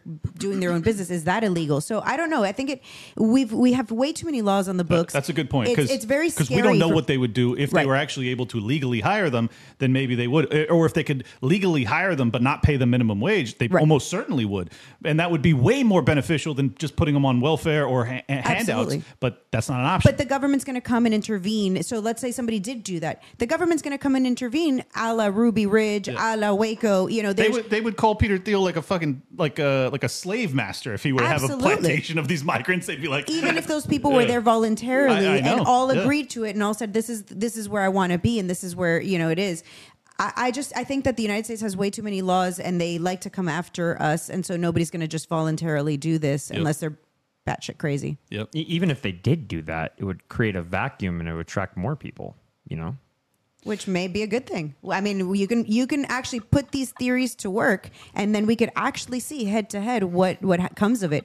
I believe, again, that something good could come of it. It's not going to be profitable for anybody particularly, and that's where the will's going to have to be.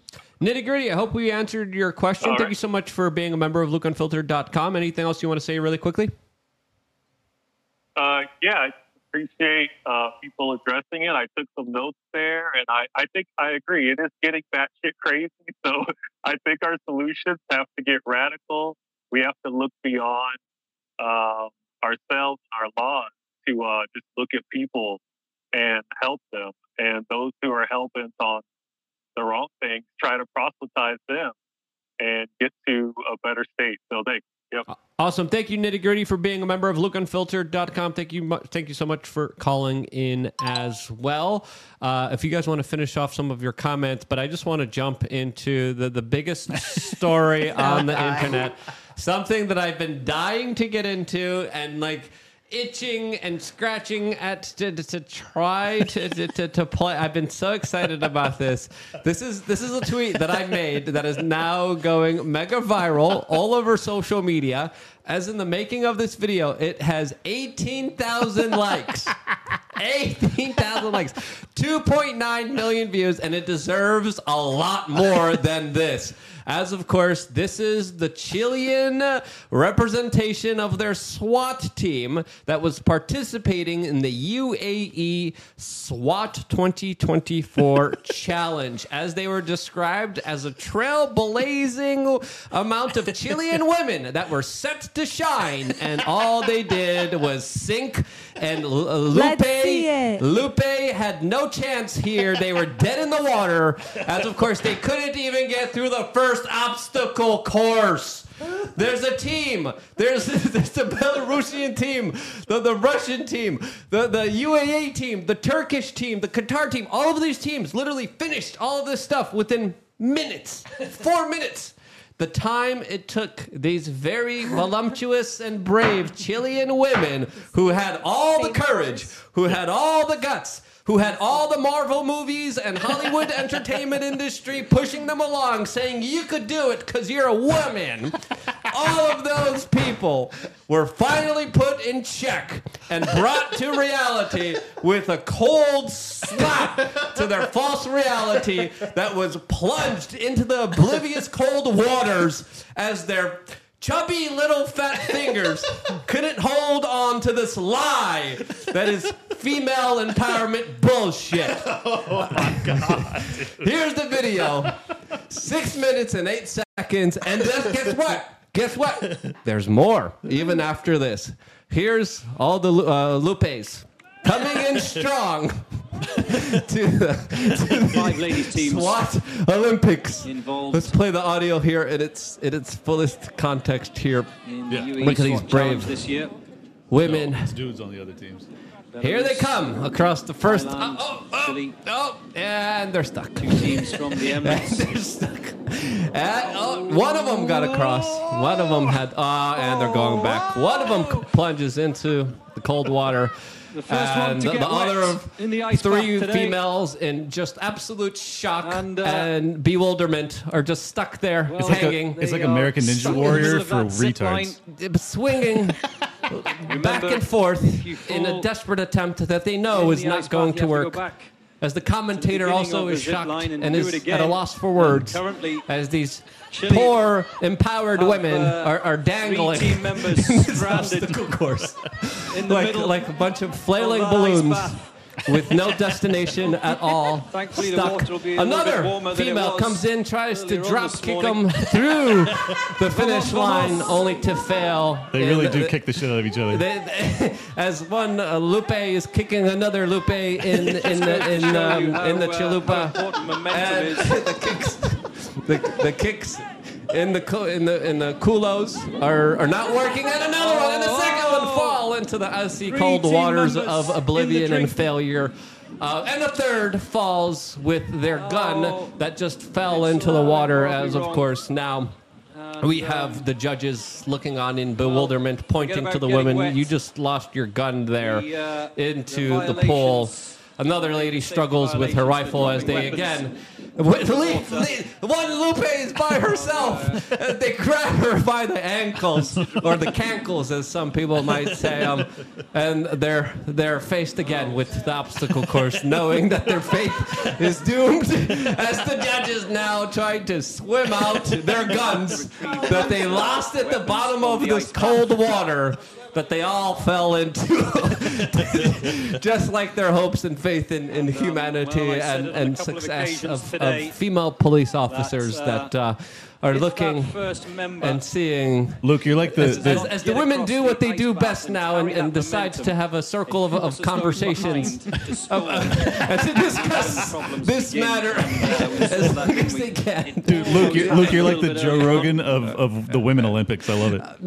They're like, hey, judge, can we please get out of this? We're like, please, no. Judges are saying, nope, you're gonna have to do it again. And Now soaking wet. And now soaking wet. The women after I'm sure they'll do better the second time, though. They'll do better the second time. No, there we go. it gets right into the water. Didn't even try. She didn't even try. She fell right into the water. The rifle is just swinging all across her. And she's like, holy cow, I have to think and find my firearm that also was lost here. This as all It's, the gang 1.2 members and meters Vatos deep, in that, Chile pool, are and as watching you in can see, admiration, cheering on this Takes a little very bit of effort to brave get out amount of you've females gone that in. have decided to take matters into their own hands. Remember when the Slippery women's soccer hands. team was trying to get equal pay? We should just show them this video. Quick thinking member. The women of now the continue PRT in of Chile. bewilderment of the rifle lays on the ground, defeated in itself as well, as the women now have to dive for their supplies that they lost in the bottom of the pool as they struggle to now even get out of the pool It's not like as they flounder on you and I the fake canvas getting in and the ground water there in our surrounding swimmers. this unbeatable obstacle These, course that the guys males and ran girls through here in about 20 are seconds. carrying a Here lot of comes kits another and attempt. equipment. Will she make it? She's struggling. And, She's swinging it now. weighs you down Lupe as number soon as, one you failed go in again that and is water and going it's back and kicked even worse if in you get the wet. culo and sadly only bringing them further away from their original goalpost of where they Well, were they're not supposed giving to up. go. As the woman there tries to cheat, not giving grabs up. again one of the cankles and the judges are saying, no, you can't cheat there, Well, the judges, Miss telling Felipe. the No, other team can't members do they that can't here. assist and, drag And their again, colleague the across. women, again, after told repeatedly they can't cheat. Wait, start her name trying to is cheat. Lupe Felipe. Felipa, as we continue, I want to hear what this. This is only, by the way, this is not over yet. This is just the first obstacle course. As the commentator is Let even them left go, speechless let them here. Go. Let them help each other out. Yeah, We've yeah, crossed the 5-minute mark. They've racked up let a them number go. They're women. of violations. Well, one of them makes And it. there we go. Finally. Yeah. There we go. Just like in the Marvel movies about where the they time, destroy just 20 don't give males up. in one defeat. How many Final- girl boss movies did they have to The watch to get second one inspired for this? finally You made have it. to do it one at a time, not all of them on the thing at the same time. You've 'cause got it 2 drags the team line members down. over. Women aren't good at physics. Well, that still continues. Vamos. Good at other things. This isn't it. The women, after 5 minutes and 44 seconds, finally 2 more have members to come. Man, figured it out. this was the most sexist 6 minutes of the best political show, but it was worth it. Hold on, we have to see the finale. One more. Uno más. Oh, Uno más. they could do it. We believe in you. Vamos, uno más. Yay! It's like Yeah. a 30-foot zip line. And that was the beginning. That was the beginning of the obstacle course, as there was about 10 other obstacles that they had to go through. I want to play a video of just really quickly, just in comparison, because why not? men? Of the men doing this. Well, why are they? Really, why are they in women? Why were the chili people women? because women are empowered, Stephanie. Women are just as capable. I just Yeah, don't get it. well, How come we- there's all these men and then one group, one country decides to have women only? Can you explain that? Well, you don't Diversity, believe in equity, female. inclusion. You don't believe in female empowerment, Stephanie, and you're a bigot. All the countries You're should a have had The, all women, and then it could have been more comparable. Strong teams. Well, it would have been comparably awful. in the UE SWAT challenge competition. So this is Charge going of to SWAT be. to me. I just punched Clint. So this is going to be the men's division going off here. By the way, this was an 8-hour and 36-minute competition. 7 hours And of that I was made just the sure, women. I made sure to find the female competitors here. As of course, it didn't end there. There was more obstacles. There was more goofs. There was more problems. As of course, the responses to this I thought were. Just a little humorous here, as of course someone responded to this video by saying criminals in Chile build moat.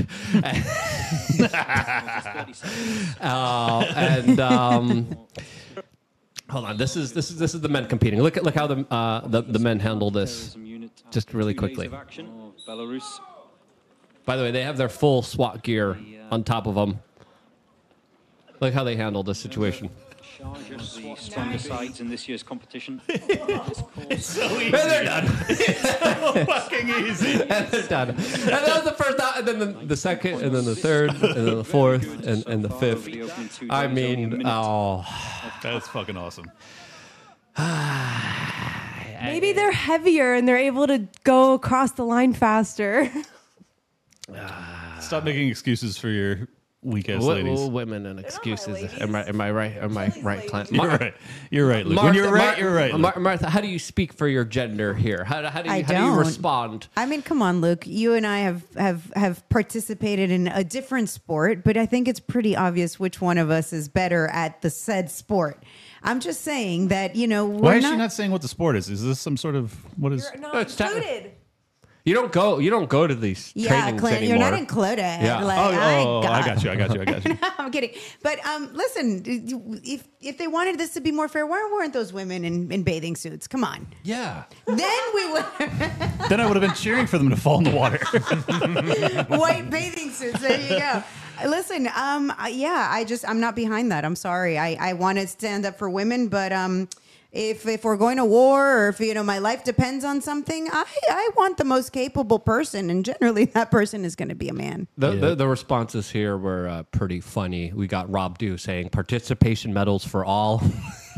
Middle MAGA says this is better than satire. Raymond G. Stanley says time to join OnlyFans, lady. And the articles here. One person saying stunning, brave, empowered, boss bitches, and a lot of people bringing up why does this bring me back to wipe in out. And of course, this highlighting the Chilean gangsters watching this is also pretty That's amazing. an incredible comment. But the comments here are pretty awesome. As of course, this spurred on a lot of kind of not politically friendly conversation that a lot of people are. And again, I'm just laughing at the response here. But I think this is. Oh no, there's even more. This is another video from the United Kingdom showing a woman police officer apprehending a criminal, or at least trying to. I think I just walked away.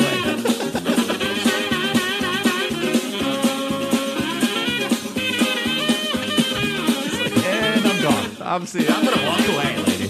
I'm not even going to run. I'm going to stroll away he here. Speed walks and she still can't catch up. But yes, gender norms have been destroyed by the left to the point of absurdity, to the point where we're seeing videos like this. And in my response, a lot of people are making kind of sexist comments here in response to all of this. Do you respond not to this? us, though. No. We're above that, of course.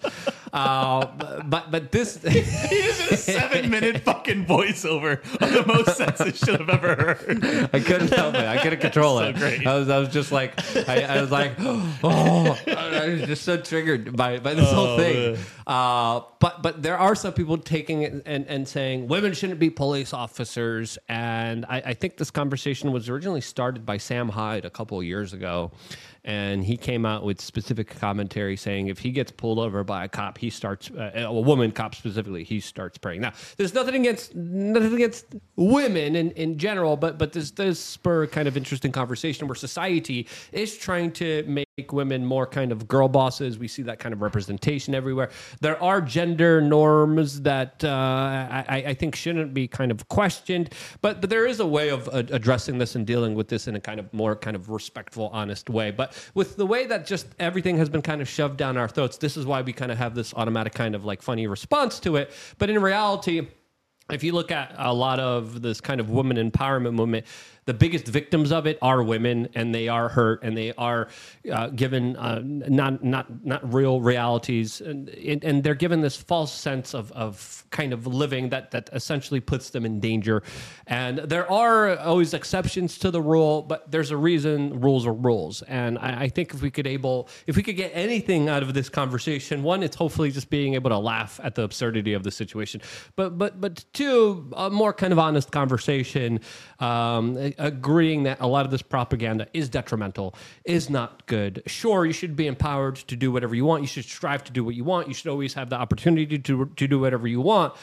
But scaling back requirement for women police officer and firefighters and SWAT team members just to allow them to be on the force when they can't meet physical standards and quotas is a wrong idea that's going to get them hurt and other people hurt. And that's something that I think needs to be called out. Agree 100%. Also, while we're at it, the men on those teams or whatever should also be held to the same standards. We've laxed on there as well. Yeah. And there's plenty of police officers who can't catch criminals, who couldn't do the physical stunts. So let's not stop at women. And it should be, if you're going to have police, we should have the people that can actually do the job. Be the brightest and healthiest, as of course some police departments have literally been caught trying to hire the lowest IQ kind of participants because they know that they'll be able to follow orders more conveniently than more intelligent officers. And there's also a thing when it comes to fat cops that also should be discussed here, honestly. But you can't discuss that because in this woke culture, you can't question It's body shaming. women's empowerment or someone's full bodily form. And sadly, those conversations are becoming so taboo that we're having the inverse reaction to it. And rather having a normal conversation, you have a conversation that is centered around its kind of absurdities. I mean, the principled argument here is that we have to get back to meritocracy. If you Absolutely. actually are merited to serve in that role, then God bless, and who gives a fuck about your sex or your race or anything else. But if we're going to be lowering and focusing on anything other than merit, then you're going to see disastrous scenarios like that. That's a funny one. A scary one is when your pilot doesn't know what the fuck they're doing. Or That's there's a real real problem. life hostage Yeah. that is literally being captured by criminals and gangsters, and you send in the female SWAT team to get to you, and you're one of those hostages. Fuck, man. If you're on the other side of any body of water, you're dead. I think no matter what your political viewpoint is, if you're a victim of a violent crime, do you want like a woman showing up, or do you want like some I want the giant- most capable person. Who cares what their gender is? That's exactly the point. If the most capable person is a woman, and I mean, come on, guys, everybody's seen a woman who could take on a man. Like, there's a few of them, but they're few and far between. So if it's that person and that's the most capable one, by golly, send her in. Well, but see, this is the thing. On the inverse of that, we all accept the fact that like women, there's going to be way higher percentage of women that are going to be like preschool teachers, and no one ever goes, This is really sexist against men. Why don't we have more men teaching our 4-year-olds? It's like, because it's fucking totally like in alignment with how they are formulated. Those people like who work on rigs, on oil rigs out in the like. I don't know any woman that wants to do it. And if you want to do it and you're capable of doing it, by golly, you have my full support. Right. But if you expect me to get on an oil ring, you know how many nails I'll break? Hell no. I don't want to be there. I mean, Thank you. Here's a fundamental truth, and I know we're talking about first responders, but when it comes to the military, if you send all the men of your country, right, and they die, you still have a country. If you send your women off to war and they all die, you don't have a country anymore. Yep. Well, welcome That's to good. Ukraine, ladies and Yeah, gentlemen. and in Ukraine, they're literally sending a lot of women to fight on the front lines, which is just absolutely crazy. A person on Twitter made the comment, time to lower the bar instead of hiring capable people, I suppose.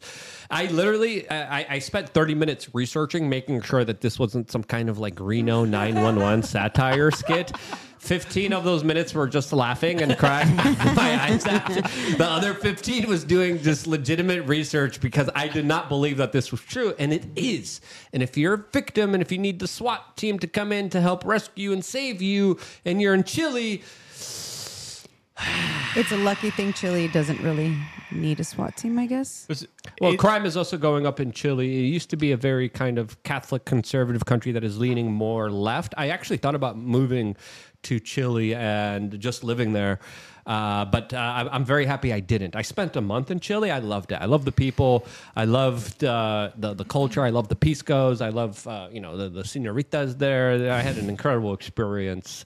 They had a hippie compound in the middle of the woods that was a secret community. I had a lot of fun in Chile, and it definitely went a lot more left recently. Maybe there'll be some kind of Javier Milei Bukele kind of revival since the country is predominantly Catholic, but we'll see. But again, a lot of it went very far left, like Latin America usually does, and to its detriment. What's so frustrating to me is like, wait, it's not just, there's way overrepresented is the term that they use, these DEI lunatics, these woke psychopaths. Women are way overrepresented in education. Black people are way overrepresented when it comes to the NFL or the NBA or really any sport for that matter. Nobody looks at that and goes like, man, we got to get more white guys. You got to have a automatic tryout. But when it comes to the coaches in the NFL, you have to.